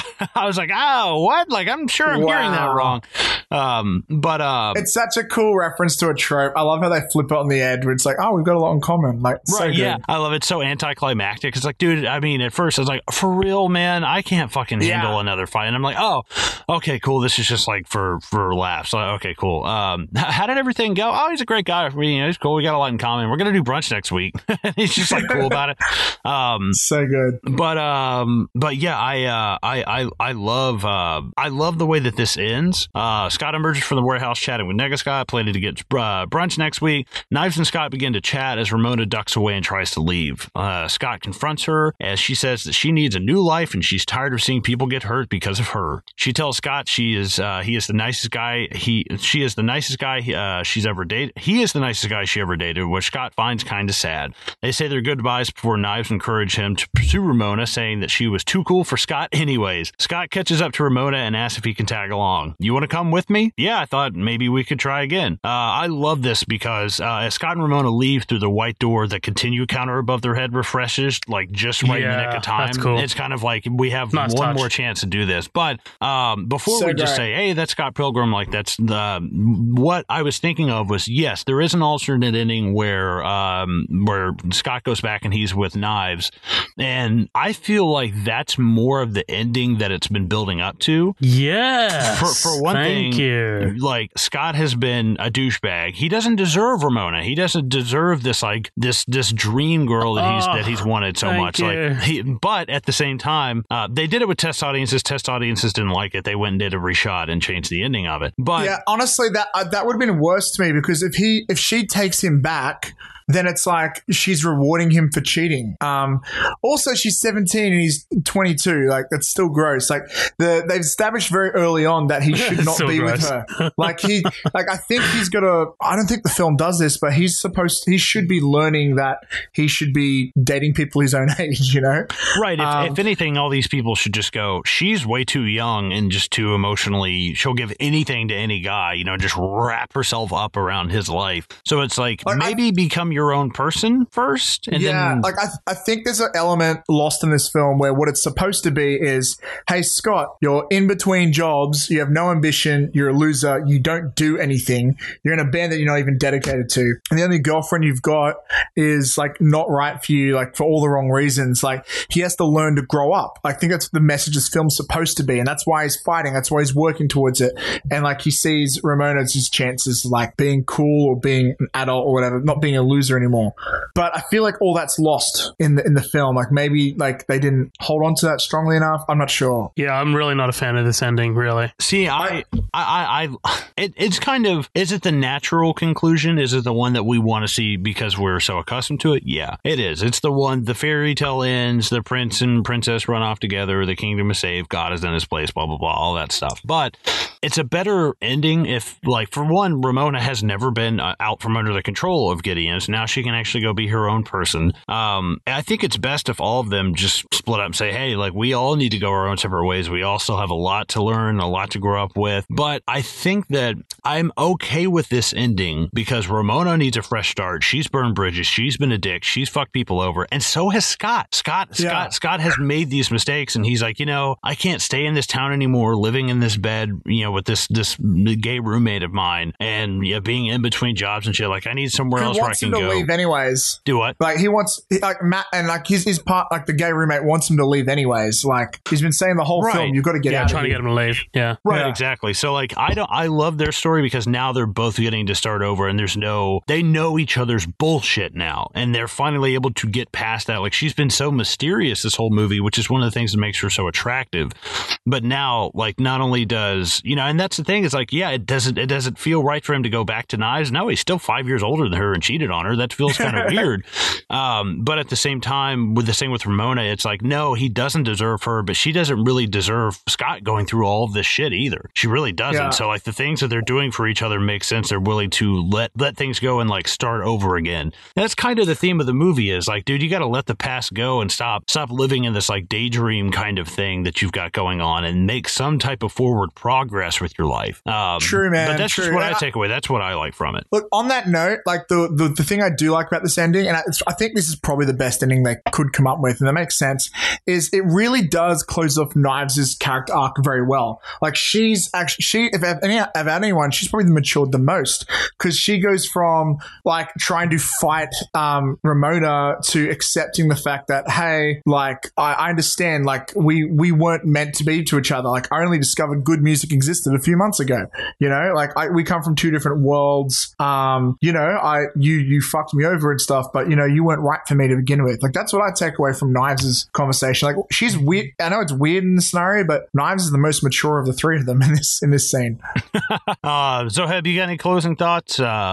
Anything going on in that noggin of yours? Oh, I hate this movie. No, I'm kidding. I don't hate this movie. I think it's I remember it being better than what it actually is to me now. Like, I don't, maybe it's just me getting older and, like, watching, like, so, like, I can't separate my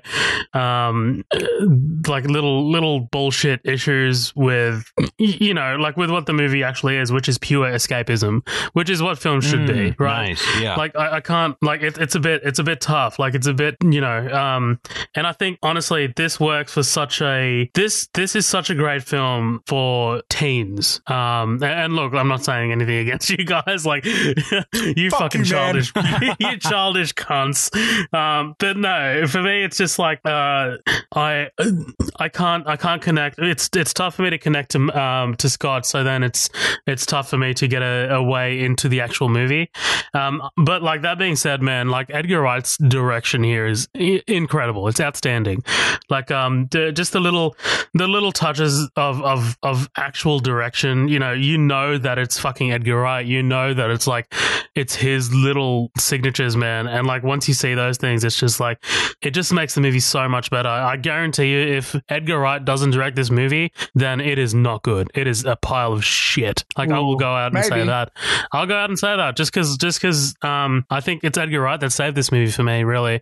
I still think the script's great, but Edgar Wright is probably one of the best choices to do this, because he's totally willing to go to those lengths of crazy visual elements. Like, for this story. Like he's great with telling a love story too. So like, I think he's a perfect fit for this. I think other people could have done it, but maybe Edgar Wright's probably the best choice. I can't think of many other people who've done that. I think the script is just okay. And it's Edgar Wright's direction that brings it up, because like just the little transitions, the little touches, the little editing stuff. It's all, for me, it's all Edgar Wright. And like, we can't go past the fact that like Edgar Wright co-wrote the screenplay as well. Like, I mean, right. The guy's fucking awesome. I think the reason it suits Edgar Wright is because the concept, what they had before in the source material, it really speaks to him, you know, like, because you can't make this movie without doing the anime references and the music and stuff. He's a very visual director, but also as much as he uses those visuals, he's great. I mean, look at fucking Baby Driver. Like, this movie is almost like one big music video kind of thing. Well, even the way that Baby Driver is cut, like, I can feel similarities, or like you can tell it's the same director as Scott Pilgrim when you watch Baby Driver. Yeah, you know, I can see Phil Lord and Chris Miller directing this movie. Woo! I would love to see that. Who the fuck is that? So they're the guys that directed the Lego Movie, 21, 22 Jump Street. They wrote Spider-Verse. So like they're pretty out there, and you know, they've got a pretty good style as well. Yeah, they're pretty awesome. Gods amongst kings, bro. They were actually supposed to direct Solo before Ron Howard took over. Ooh. Yeah, they got fired off Solo. I tell you what, like, too kooky. Oh, sorry, go ahead. No, go. No, like that's all I was saying, man. Like, I just think this is an okay movie with Edgar's direction elevating it. If I had to score it, I'd probably give it a 6. Damn, son. Yeah, going harsh. Wow. All right, Matt, what are you gonna rate it? 10 out of 10. What am I even asking you? This is like one of your top 5. It's one of your top 5. You know what? It's you know, I don't know if it, like, so when I say my top 5, like, my probably things in my top 5 aren't all 10s, because I'm saying my favorites. I'm not saying the best films. There are clearly a million other films I could probably list that are better than this film in terms of filmmaking, but I'm a fucking nerdy fanboy, and this just speaks to that on so many levels and so integrated so well. But I can acknowledge there are problems with the script, and I can even question if Michael Cera is the perfect, you know, casting choice for this role. Like, maybe he is, maybe he isn't, I don't know. But it's so well put together, man. It's a 9. It's a 9 out of 10 for me. You could maybe argue me down to an 8, but it's a 9 out of 10. I love this movie with so much. It's just a nerdgasm on repeat for the whole time. It's so good. What about you? Yeah, I do it 10 out of 10. I fucking love this movie. Anything Edgar Wright, I am automatically like up on the scale for. Which actually was cool. He's got 2 movies. He's got the 2012. He's got one coming out in 2020, Last Night in Soho, that's in pre-production right now, and another one called Shadows that's just been announced. Like, that's it. So we don't really know a whole lot about it. I think there's a little bit of casting. The female lead from Split, I can't remember her name, Anya Taylor-Joy. Yeah, thank you. So she's going to be in that. But I definitely give this a 10 out of 10. It's Edgar Wright, man. Like, Edgar Wright gets me. Like, he just does. Like, that's just how I want to see movies. And that's Edgar, awesome. Edgar Wright's one of the few people that's like, I don't care. I don't care of not seeing a trailer. I don't give a fuck. I'm going to see that movie in the theaters, like, when it comes out. Because it's like, I am a brand loyalist to him, and I have no problem admitting that, because he's won my trust, because he trusts me as a viewer. He's a smart director. He does amazing editing, which is 90% of the movie. I really want to know what he thinks about the cinematography Oscar snub shit going on. I really want to know. I thought about tweeting at him and being like, hey, just FYI, what do you think about this? And seeing like what his response to that would be, just because that plays such a pivotal role in everybody's movies, but especially Edgar Wright. The cinematography and the editing is what makes his style. Editing, yeah. So either way, I'm going to say a 10 out of 10. What do you guys say we go ahead and hit with some listener comments and bounce the fuck out of here? Hell yeah. Yeah. Word. I've got one here from a friend of the show, Nathan Burkhardt. Nathan's always chiming in on all of our shit now. He's awesome. He's been commenting on our Facebook page at Midnight Double Feature. We've also got the group connected to it called The After Party. You can also find us on Instagram at Midnight Double Feature, on Twitter at MDF Pod. We're on iTunes. We're on Spotify. We're on YouTube. You can pretty much find us anywhere. You can shoot us an email, midnightdoublefeature@gmail.com. If you've got any complaints, any questions, or if you just want to tell us to go suck our own dicks, whatever, we're fine with that. But Nathan's great comment. Movies, music, video games, 3 of my favorite things in one movie. This is one of my favorites, and the comedic timing of the dialogue is beautiful. I said, yeah, hell yeah, man, I think Edgar Wright is one of the only people to be able to pull this off. He said, absolutely. He, Quentin Tarantino, Kevin Smith, and to a lesser extent, Robert Rodriguez are my favorite writers / directors, specifically for their dialogue. Incidentally, they have all created some of the most visually and conceptually interesting films. Can't agree more. 4 fucking amazing directors in that list. But who do you guys? Oh, you got any comments pulled up? Yeah, I've got Scott Buchanan. Scotty, how you doing, Scott? Matt, you've actually met Scott with me. He comes over from from like our mutual group that we listen to, like a podcast, LSG Media. So, Matt, do you remember when we watched The Meg? Yeah. Do you remember we watched it with 2 other people and one of them was Scott? Oh, yeah. Those guys were great. Sorry, I forgot it was The Meg. I thought it was something else. Yeah. That was great. Just a brief one from Scott. Over the top and fabulous. Not so grim and esoteric like the comic series, which was still great. So, Scott, I don't know what esoteric means, but thanks, man. Thanks a lot. You dumb fuck. I'm just kidding. Yeah, I love Scott Buchanan. No relation, right? No relation to Scott Pilgrim? No, I don't think so. I don't think that's how last names work. Right. I do like, I've got another one here on our Instagram page from Daddy Splash 23. Weird name. No, that's the perfect name. That is the perfect name. The best movie I've ever seen. Like, damn. Hot takes. You're not going to read the one from Sex Bomb? Yeah, an Instagram page called Sex Bomb that just says awesome movie, smiley face. I'm like, well, of course, your whole page is set up to it. You know what? I'm just going to go on a limb here. I think their opinion might be a little bit biased. I think so. Totally impartial. And in other news, water wet. But yeah, guys, we're going to jump out of here. You know where to find us on social media. Matt, thanks for coming on for another feature presentation finally. It's been, since Terminator, I think? Yeah, Terminator's the last I did. I'll try and be on a couple more throughout the year. If you guys want to, actually, if you like my voice and want to hear a bit of me chatting shit with Zoheb, check out also the upcoming Attractions episodes where we talk about news and we quickly review the latest movies that are out too. Do we want to plug socials, or we've kind of done that, right? Yeah, no, we're good. I'm going to fuck off out of here later. Guys, we appreciate you guys listening. Thank you so much. Please stop by, rate and review us on iTunes. We've been getting a lot of good feedback lately.